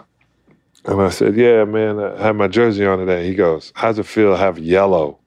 Because in my brain in Detroit, those are yellowbacks. Like, they're punks. Like, you wear yellow, like, you wearing yellow, Johnny? And I was like, yeah, man, I'm wearing yellow. Can you believe that? I said, there's some purple in it, but it's yellow, for real. It's yellow. And we used to say that in Detroit. Like, if you see a yellow, when they take their jersey off, they're offending you. Like, you want to hit every single one of them. I did the same thing with red and white. Red and white, just, when I put it on, I just kept looking at it. And I called my brother again. He was like, I don't know, man, you're changing. I can't believe soft, it. Huh? Yeah, like, what are you going to do with that red, with that yellow on? I thought they wore white jerseys. I just remembered they were always yellow. My brother-in-law stole my jersey after we won the championship, though. I was looking for it, and my jersey was missing. I know where it's at. It's in Detroit. Gangster. 21-year-old Kobe. I told Michael, man, at 27, Kobe was unbelievable. But at 21, we would go eat, and then he had a VCR, and we would watch.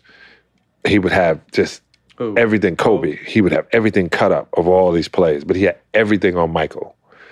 Every single move. He would watch. There was guys like Michael Ray Richardson, which they won't talk about in the NBA. He would watch all the dudes who would do things, and I remember saying it. I was like, you should just watch your pops play, because Jelly Bean to me was the only thing that happened with Jelly Bean was Dr. J. If Dr. J was not there, we'd be talking about Jelly Bean Bryant. He was gangster too. Okay. So I would watch film with him. I went to the studio with him, man, to hear his record over here at the Sony studio. And he was the first person I saw with a matte black car. Everybody else thought it was dirty. I realized it was wrapped. And it was black on black. He loved everything black. His bedroom was black and black on black. So yeah, he was a different cat, man. I thought the record was good, you know. Who am I? I thought the kid did a good job, and then he got clowned and stepped away from it. But we played one-on-one every day, and I beat him because I'm 7 foot, and the game was to 7, and I get the ball first because I'm older, and I would just back him down, score, let him score, back him until he realized. I said, dude, I'm never gonna lose this game. It's like, we can't fact check that, so we're just gonna let that slide. Matter of fact, when I was on the Best Damn Sports Show, if you're wonderful studio. I heard Showtime got some money. If they want to pay for it, I got him to say it on camera. Oh, really? Yeah, I got him to say it on camera. He's like, Sal beat me. He said he's 7 foot. I said, yeah. That's dope. But I ain't gonna lie. Beat him every day. That's what's up. How was the Shaq and Kobe's relationship in your eyes? It was great. I was filming behind the scenes. And when Kobe twisted his ankle, Shaq was carrying him. I just think it got to the point, and Shaq said it was his fault. Like, he was listening to people who Shaq no longer listens to, who they were saying things. Like, he's getting all the commercials, he's getting all this. That wasn't the truth. Yeah, I didn't see it. Not the first year. And I don't think it became something until the third year. Right now, me and Matt talk about this all the time, about how it's important that these teams have a vet or somebody that played the game on these sidelines. You was 35 at the time? Yeah. How important was it for you to be there, and how important is it to have vets on the sideline for young guys, especially because you had Kobe at a young age? Yeah, they called me sensei because I was literally just took over for what AD was teaching me. I remember I had Devin George. I took him to get a facial. I said, those little black marks on you, there's no freckles. That's called blackheads. Yeah. And then he got braces, and you couldn't tell him. And he already had green eyes. You couldn't tell him nothing, boy. In LA? Yeah, he was. Devin was my guy. But when you have a vet that, I would say this too. Hey, we going to the club. You got 20 minutes. Like, they would want to. We ain't staying all night. We hopping. And, we here for a reason, not a season. So get what you're looking for, and we back out. And watch what you're doing. Don't sit around buying drinks, because people see you drinking. They're going to do what they did Charles Barkley. They're going to say something. They're going to get in your face. Yeah. Also, it's just keeping them focused the way everything was and how. And like, hey, because Phil was so... Like he said, he expects you to be professional. So when guys would seem like they were moving a certain way, they're like, nah, we here to win a championship. And it was from the beginning. You say, we're here to win a championship. You're not here, we're going to play hard. No, we're here to win a championship. Period. That's the only reason we're here. You're getting paid so we can win a championship. My first time smoking weed was in Sacramento, obviously. Surprise, surprise. And it was the first time I slept 8 hours too, and I got up, and it was. So you tried this your senior year, yeah, my senior year, my last year, my senior year. Yeah, I was a senior citizen, in my last year, and I remember I got on the bus with 5 minutes to go without a jersey. And just a sweat top on. And they were like, yo, what's up, vet? What's up, vet? And I went to my teammate, I won't divulge, and I was like, and when he gave it to me, he was like, Sal, this the Chronic now. I was like, man, give me that. And man, my left leg became my right leg, and I was feeling on myself. I was outside doing yoga. I was in warrior pose. I was bending backwards. I was like, man, if I had this from the beginning in the NBA. It was that Laker team, man. That's funny. But it was it was cool because I remember Kobe proved to AC Green he was not to be played with. They went in the shower area and had a wrestling match. Kobe dipped him? Yeah. Where we got him in that headlock, and that's a big-ass head to get in the lock. That's Iron Man, too. Yeah. Kobe didn't get activated in his eyes. Whew, I don't know how, but he got AC in the headlock, and AC was like, all right, cool, I'll leave you alone. It was that kind of thing. There was no punches thrown, nothing like that, no. Shaq that year, MVP, 30 points, 14 rebounds. I think, with all due respect to Wilt, Shaq was the most dominant player because he went up against more bigs. There were bigs. Thoughts on Shaq and just that season in particular with him? Let's go back. I saw his face when you said that. The most dominant player ever was Wilt Chamberlain. Let me tell you why. He scored 100, bro. That was what I was going to say. He scored 103. And they told him he couldn't dunk. Imagine. That's tough. Touch skill. In college. I'm asking you this, though. But Shaq is the most talented big man I've ever seen. And this was a trip. Shaq, to me, when he was mad, everybody was in trouble. And Phil knew how to keep this dude pissed off. He knows how to, Yeah. Buttons, he know how to push them buttons. It's different for everybody, too. That's he would mention weight. He would say all kind of things sly.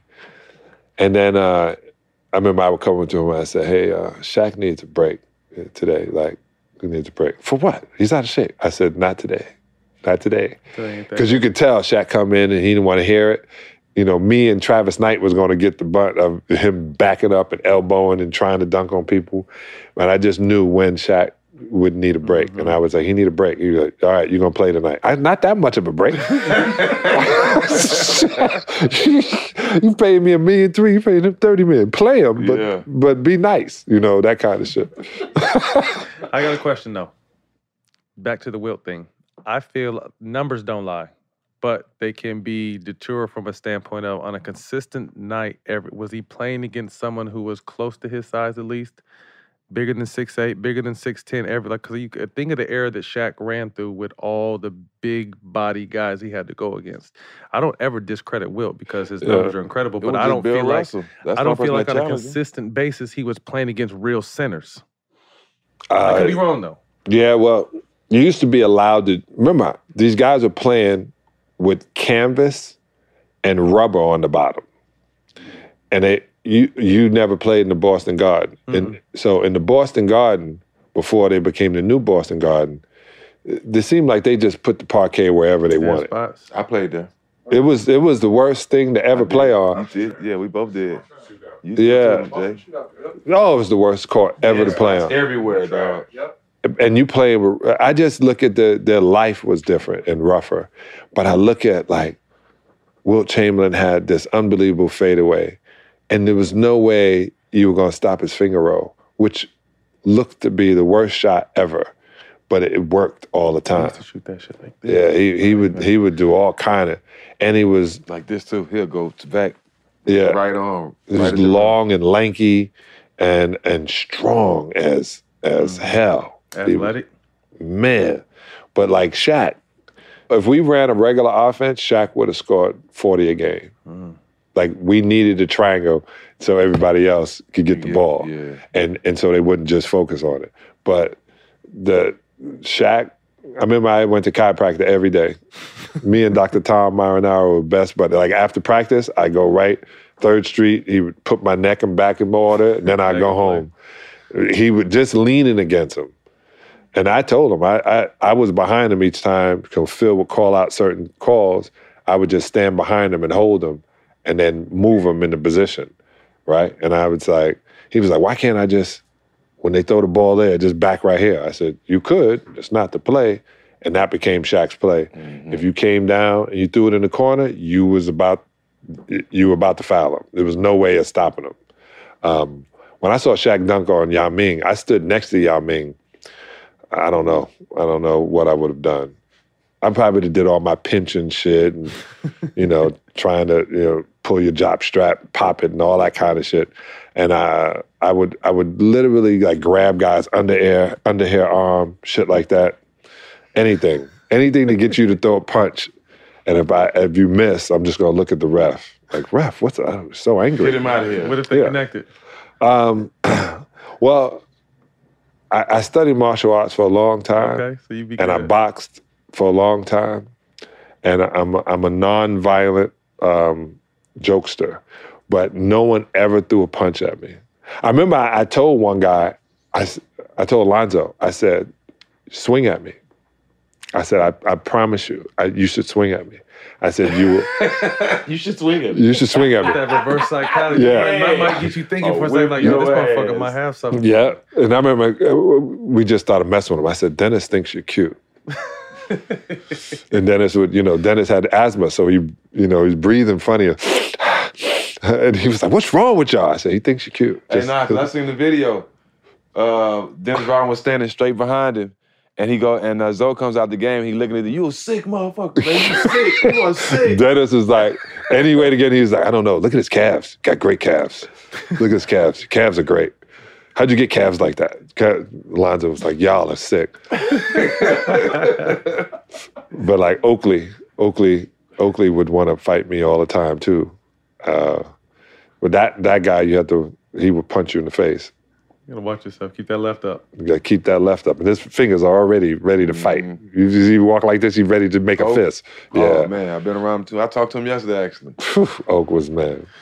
You call it quits in the early 2000s. You reflect back 4 rings. You got to play on the Bad Boy Pistons, arguably the greatest team of all time with MJ.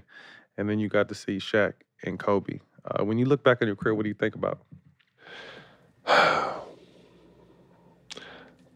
I think when I do this a lot. I go back, I would have done more push-ups, more pull-ups, more chin-ups.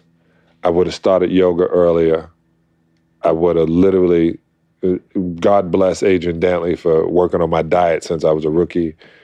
I would have shot more jump shots.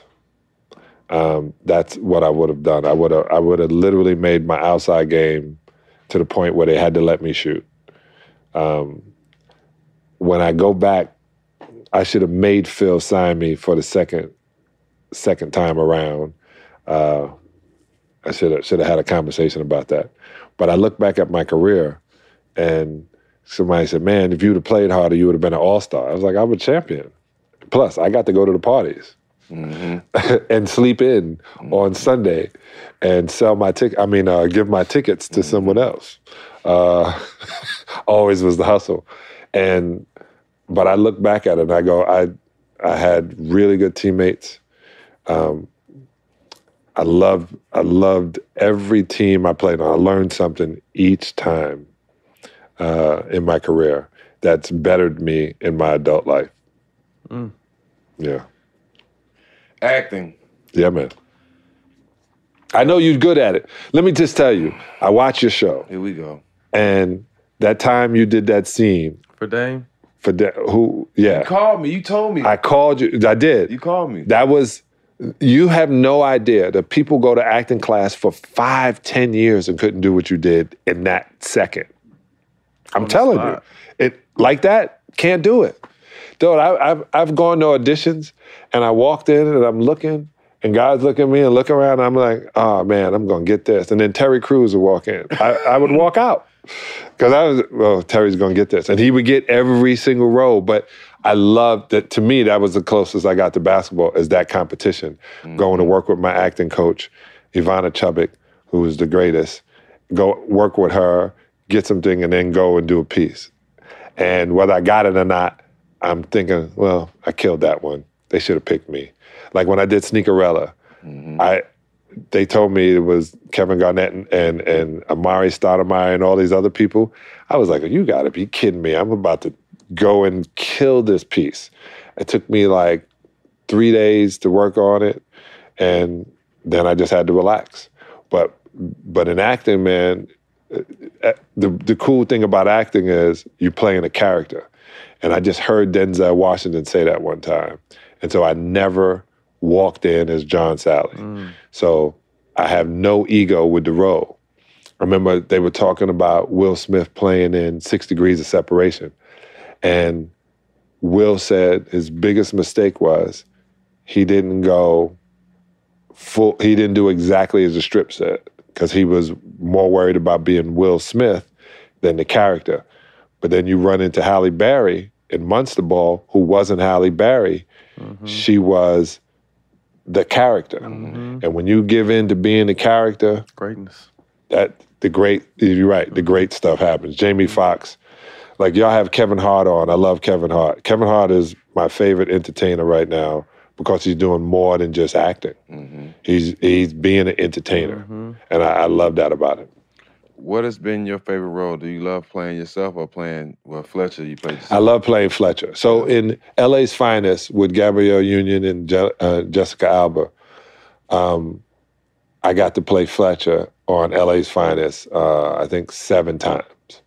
So I love playing a character because I literally can take it as far as I want because it has nothing to do with me. And I tell anybody wanting to act, be the character. When you and I did, what was that show with Laura London? On BET. We don't remember the name of the show. But we sitting there, Matt was like, The Game. And we were sitting there and you were like, do we got notes? I was like, nah, let's just, we'll know when the camera's on you. When they tell us the camera's on us, let's just act like something we heard, a scene, and it's going in your brain. Just make sure you hit the marks. And you watch. And like you hear Jamie Foxx sitting around talking about when they're on set. And there's Leonardo DiCaprio and there's Samuel Jackson. And just watching guys go through their, a great movie to watch is Once Upon a Time in Hollywood. That is how this acting thing is. It's you want to get out. And every time you watch it, you say, I should have done it again. I should have done this. I don't like that. So I go in, and if I know we're going to shoot it and how many times we're going to shoot it, I know when the camera's over here, that's my POV. When the camera, and I'm giving it to you every single time the way I want it to come out. And when I look back, like I love Sneakerella because in my brain, it's on Disney Plus. In my brain, even though I was playing an ex-ball player, that's how I think the character would have acted.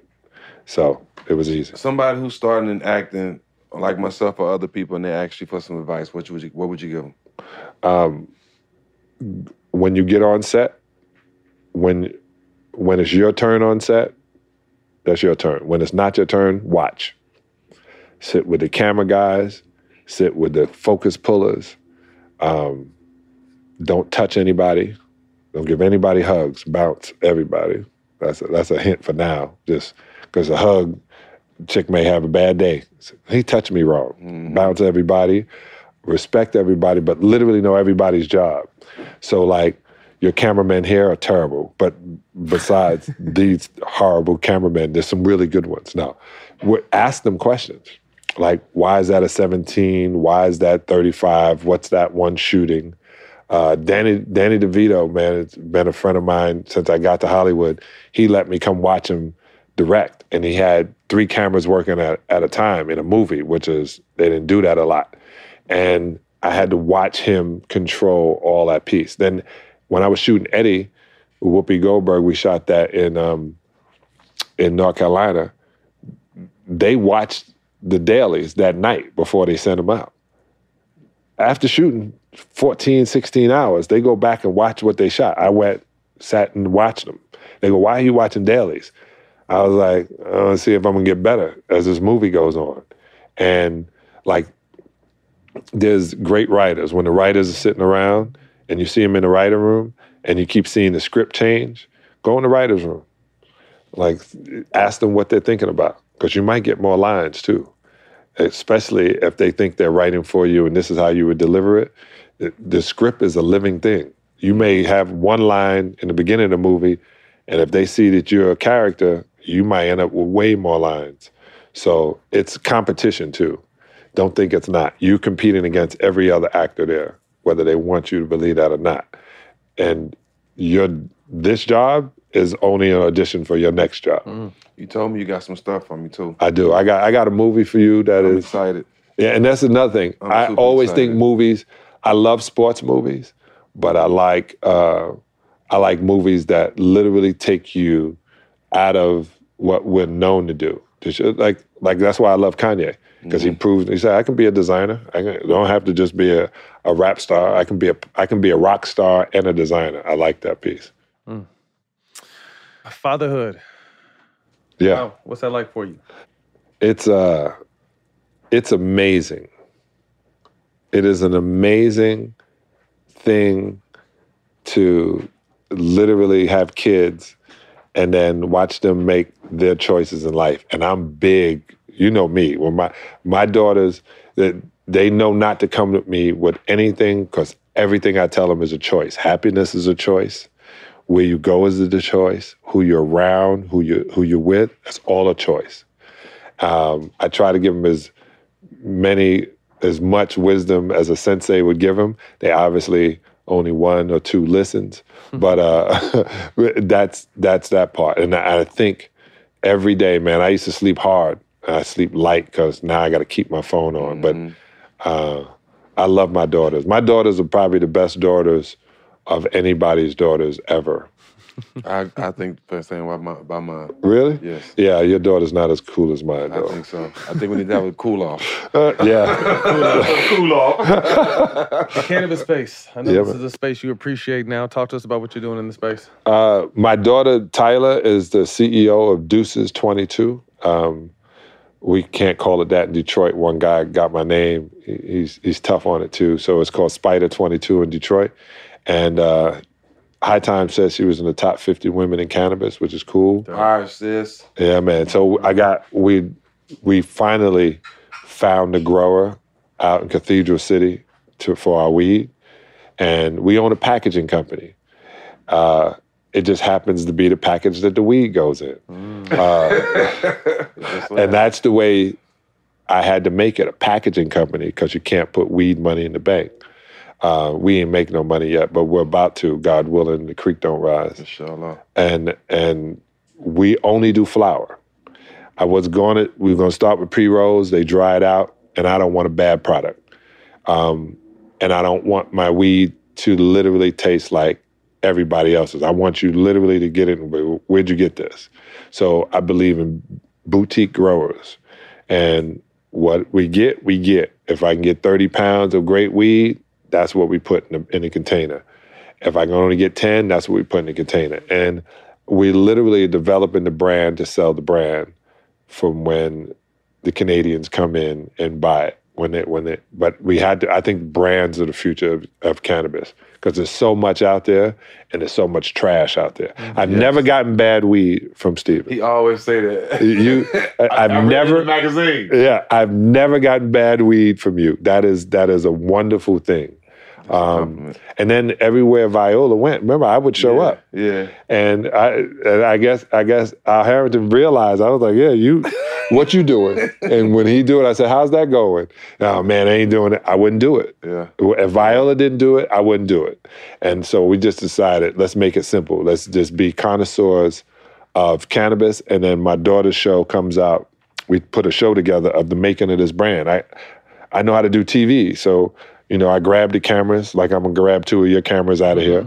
And and we just, everywhere we could go and film, we did, just so we can help destigmatize cannabis. It's important. Yeah. You got a title for the show? My daughter's show? Yeah. I was gonna call Making the Brand, but so many people had that name of it. I think we're just gonna call it Deuces 22, the making of a cannabis brand. Y'all I think that's what. That. Yeah. Check it. I got my own streaming service, too. I've been watching y'all and watching everybody. So I hooked up with this company called Altered. My man Black Mike introduced me to him, my boy Josh. And yesterday. Yeah? Yeah. And so I said, that's what the block is, right? So I got a one that deals with on what? Oh, you talking about the CTV stuff? Yeah. When I started realizing I could make my own, that if I put it on another network, I'm not going to say the name because they don't pay me, YouTube. No, if I go on there, I'm not going to make any money. I should control the ads. And at this time, if rap artists can control, if Chance the Rapper can control everything, why do I have to submit to anybody but my own thing? I tried to get with Showtime, they just never called me back. Showtime's a little bougie sometimes. Yeah, you know, they said we got this show called All the Smoke. What do we need with you? What kind of shows do you watch in your spare time? What kind of stuff are you into? I'm into everything that deals with Egyptology. I watch, which was developed by the Greeks, by the French, long story. Anything with redoing a house. And I watch football like a maniac. I love football too. Who you support? Because the Cowboys just puff again. We won last night. Congratulations. We won. We're 2-1. What's the 49ers record? 1-2. Oh, opposite. I love Debo. Debo is my favorite. Somebody just got to get him the ball. That's the problem. There's only one ball. I like any team Tom Brady is on.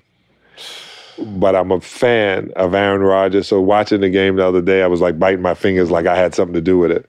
But I like everything Tom Brady does. How can you not? Yeah, he makes you better. Quick hitters, piece of advice you would give your younger self, Become vegan earlier and do yoga 2 hours a day. 2 hours, that's a long time. So I'm dealing with back stuff and everybody telling me you gotta do yoga. Yeah, you gotta also, I can stop your back pain. You have lower back pain. My bottom disc is gone. Oh. Who told you that? I went and got to see the doctor. So it's removed. Yeah. Yeah, so you should get colonics. I know it sounds crazy. Yeah. The reason your bottom disc is gone is your lower intestines is full of crap. So all the water that your lower intestines is looking for, it starts grabbing it from the closest places. That's why you're lower. So your disc is only water. Now, once you clear your body and it's not leaching water from that disc, and you extend your back by doing yoga, the disc will fill back up with water. Okay. Gang. You committed to get a Don't worry, that's $60. Cool, but I'm gonna drink a lot of water though. That's gonna make it work. So if you drink water, it got to be spring water, and you got to put baking soda in it. So remember, when we drink water, we don't absorb it if it's just plain water. If you have sea salt or a little bit of baking soda in it, then your kidneys, because you only want to drink water to absorb it, so your body can use it. But if it doesn't have anything in it, it goes straight to your bladder. But if it's gonna make me healthier, I'll do a colonic. I ain't tripping. No, yeah, you're gonna feel great. I might not like how it feel, but I know I'm gonna feel great. They say you need at least 3 to kind of get the... Man, how you know? Because I've done it before. Oh, Yeah. wow. I've done Flatten your stomach. Why you acting like this stuff new to me? Give me some information on it. He don't want you to live. He don't want you to live. He's looking for a new co-host. Okay. He's trying to get a new co-host. He goes, I carry the show. And, me and my group have been watching it. Why do I need anybody else? That shit Bonzi said was hilarious. That was funny as shit ever. Even though it was the second time he said it, that shit was still funny as hell. Anyway. When I went to O Block in Chicago, he's like, I was hoping you got robbed. Bonzi said. Shout out to Bonzi. His episode is going to be amazing. Can't wait till y'all see that. Top 5 comedians ever. Ooh. Richard Pryor, Eddie Murphy, Dave Chappelle, Lenny Bruce, and Cat Williams. Nice. That's a nice 5, boy. Let me go back. I got to drop Lenny Bruce out. Bernie Mac. Yeah. We just watching that the other night. Bernie. The reason I say comedian because Bernie Mac it didn't seem like he was doing a bit. It just seemed like he was talking. Mm-hmm. But Cat Williams Cat Williams is brilliant. And I love, and right after that would be Earthquake. Corey Holcomb literally had me laughing so hard on my podcast. He said something and I didn't want to laugh on camera. And I just, because it would have been unfair and I would have gotten canceled, which I got anyway. But Corey will make you, he is brother comedian for real. I like Deion Cole too. Deion is hilarious. Motherfucker, bro. I'm doing a comedy roast for my 45th birthday. I'm going to have Matt as one of the roasters, so you're going to help me pick the rest. I'll be one of them. I'll be one of them. John got a smart-ass mouth. You already know that. Yeah, but I want them to like me. I turned down every roast they brought to me because I said, when people watch it, they think you really saying that. They don't know it's written for you. Yeah. And they heartless. Oh, they can't write my shit. Nah. I got my own. This is going to be real. I got Matt and Mike Epps so far. So. Oof, Mike Epps going to kill you. Yeah, Mike. Say gonna do it too, because Say be doing. He be talking about me and all this stand-up stuff. Get Say to do it. Stuck on the Island. 3 shows or movies in rotation. Stuck on an island. Which island? The most incredible one. No women though. Then you shouldn't. Then kill me. The most incredible island. No women. What it was on Hawaii 5-0. Oh yeah. Island. Okay, so if I were to be on an island, movies first? Either or. 3 movies or shows. Oh, shows, man. I would get Sanford and Son. Gotta have that. I would get Good Times. You big dummy. And I would have Martin. Classics. Right? Classics. If I was doing movies, I would do The Godfather saga, Star Wars saga, and all of Spike Lee's movies. Starting lineup, including yourself, of your past teammates in their primes. Isaiah. This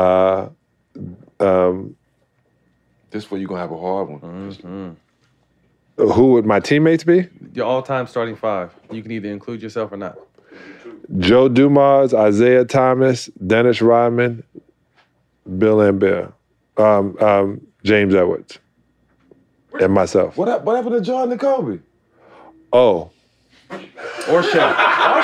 You play with all these other motherfucking guys. I'm looking at you like, I fuck with Joe D. Joe D is my guy, but come on that's now. cool because Chauncey and them picked all Pistons. I just did too. Yeah.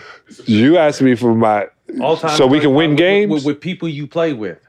Well, one, you got to realize when you play with Michael, you don't get to shoot. Okay. When you play with Kobe, you don't get to shoot. When you play with Shaq, you don't. If Shaq is on my squad and somebody else shoot, I'm kicking them in the fucking leg. Throw the ball to Big. Period. End of discussion. But if we playing, I've literally won games with the 5 I gave you, so I know it. But if I had Michael on my squad, you just had the best record of all time. That's so all. If I was to pick the best team of all time, if you were to say to me, but that was the problem because Kobe has to be on the squad. They can't play together. They cannot. That'd be overkill, and they wouldn't be able to perform. Right. You wouldn't win. Right. But if I had to pick it that way, I would have Shaquille at center, me at power forward, Michael Jordan. I would have to have Isaiah handling the ball, and then who I'm gonna have at small forward? I play small forward. Danley. I would have Scottie Pippen. Yeah. That's some crazy stuff. My favorite squad would be Brian Shaw, Glenn Rice, Steve Smith. I have this one dude that played on the team with me, Willie Burton. He was the most fun to go out with. Sweet Willie was the most fun to go out with. I heard they call you Sweet Dick Willie. Sweet Dick Willie. First thing you do in the morning, last thing you do at night. First thing I do in the morning is wake up and drink. I drink about 1 liter of water with a little baking soda in it. I stretch, and then I go to the bathroom. And before I go to sleep at night, I smoke a Padron cigar, and I have some Elevate tequila. We switching this up this time. Go ahead on, big fella. There was something I want to ask that we missed earlier. Favorite teammate? Brian Shaw. B. Shaw. One of the coolest guys ever. B. Shaw is the best. Just one. If you could have any guest on All the Smoke, who would it be? Jamie Foxx. Had him already. Great interview. Jamie Foxx is the best interview in television. You said him, know who we want. Oh, who you haven't had? Yeah, you said his name already. There's a lot of names he said we haven't had. Zeke. You ain't have Isaiah? But he said he would, too. I talked to him. Oh, yeah. Well, let's call him right now. Yeah, that'd be dope. Yeah. He ain't going to smoke weed. Nah, we know that. Yeah, but he might drink some He wanna champagne. drink something with us. Yeah. Yeah, we just want to go and close so we use the bathroom. That's a wrap. John Sally, we appreciate you, man. Thank you. Bro, thank you for coming. I made it. He's official now. Finally. We got a little gift box for you. Oh, y'all got gifts now? Yeah, come on. All the Smoke apparel. Where can we get it at? I get the All the Smoke .store. I get you out there. You mean All the Smoke .store, but we had to show you some love, and I know you're gonna rock it. Oh, yeah, I get to be a walking billboard for free. There you go. There you go. The business of Hollywood. Thanks. You can catch us on Showtime Basketball YouTube and the iHeart platform Black Effects. Catch him on his solo. Thanks. For free. Look at. We'll see y'all next time. At Bet365, we don't do ordinary. We believe that every sport should be epic. Every home run, every hit, every inning, every play. From the moments that are legendary to the ones that fly under the radar. See for yourself when you sign up today and get $150 in bonus bets when you bet just $5. Whatever the sport, whatever the moment, it's never ordinary at Bet365. 21 plus only. Must be present in Ohio. If you or someone you know has a gambling problem and wants help, call 1-800-GAMBLER. Terms and conditions apply. I'm Katya Adler, host of The Global Story. Over the last 25 years, I've covered conflicts in the Middle East, political and economic crises in Europe, drug cartels in Mexico. Now I'm covering the stories behind the news all over the world in conversation with those who break it. Join me Monday to Friday to find out what's happening, why, and what it all means. Follow The Global Story from the BBC wherever you listen to podcasts. AT&T connects an ode to podcasts. Connect the alarm. Change the podcast you stream. Connect the snooze. 10 more minutes to dream. Connect the shower. Lather up with the news. Sports talk, comedians, or movie reviews. Connect with that 3-hour philosophy show. Change the drive into work. In traffic so slow. Connect the dishes to voices that glow. Thank you to the geniuses of spoken audio. Connect the stories, change your perspective. Connecting changes everything. AT&T.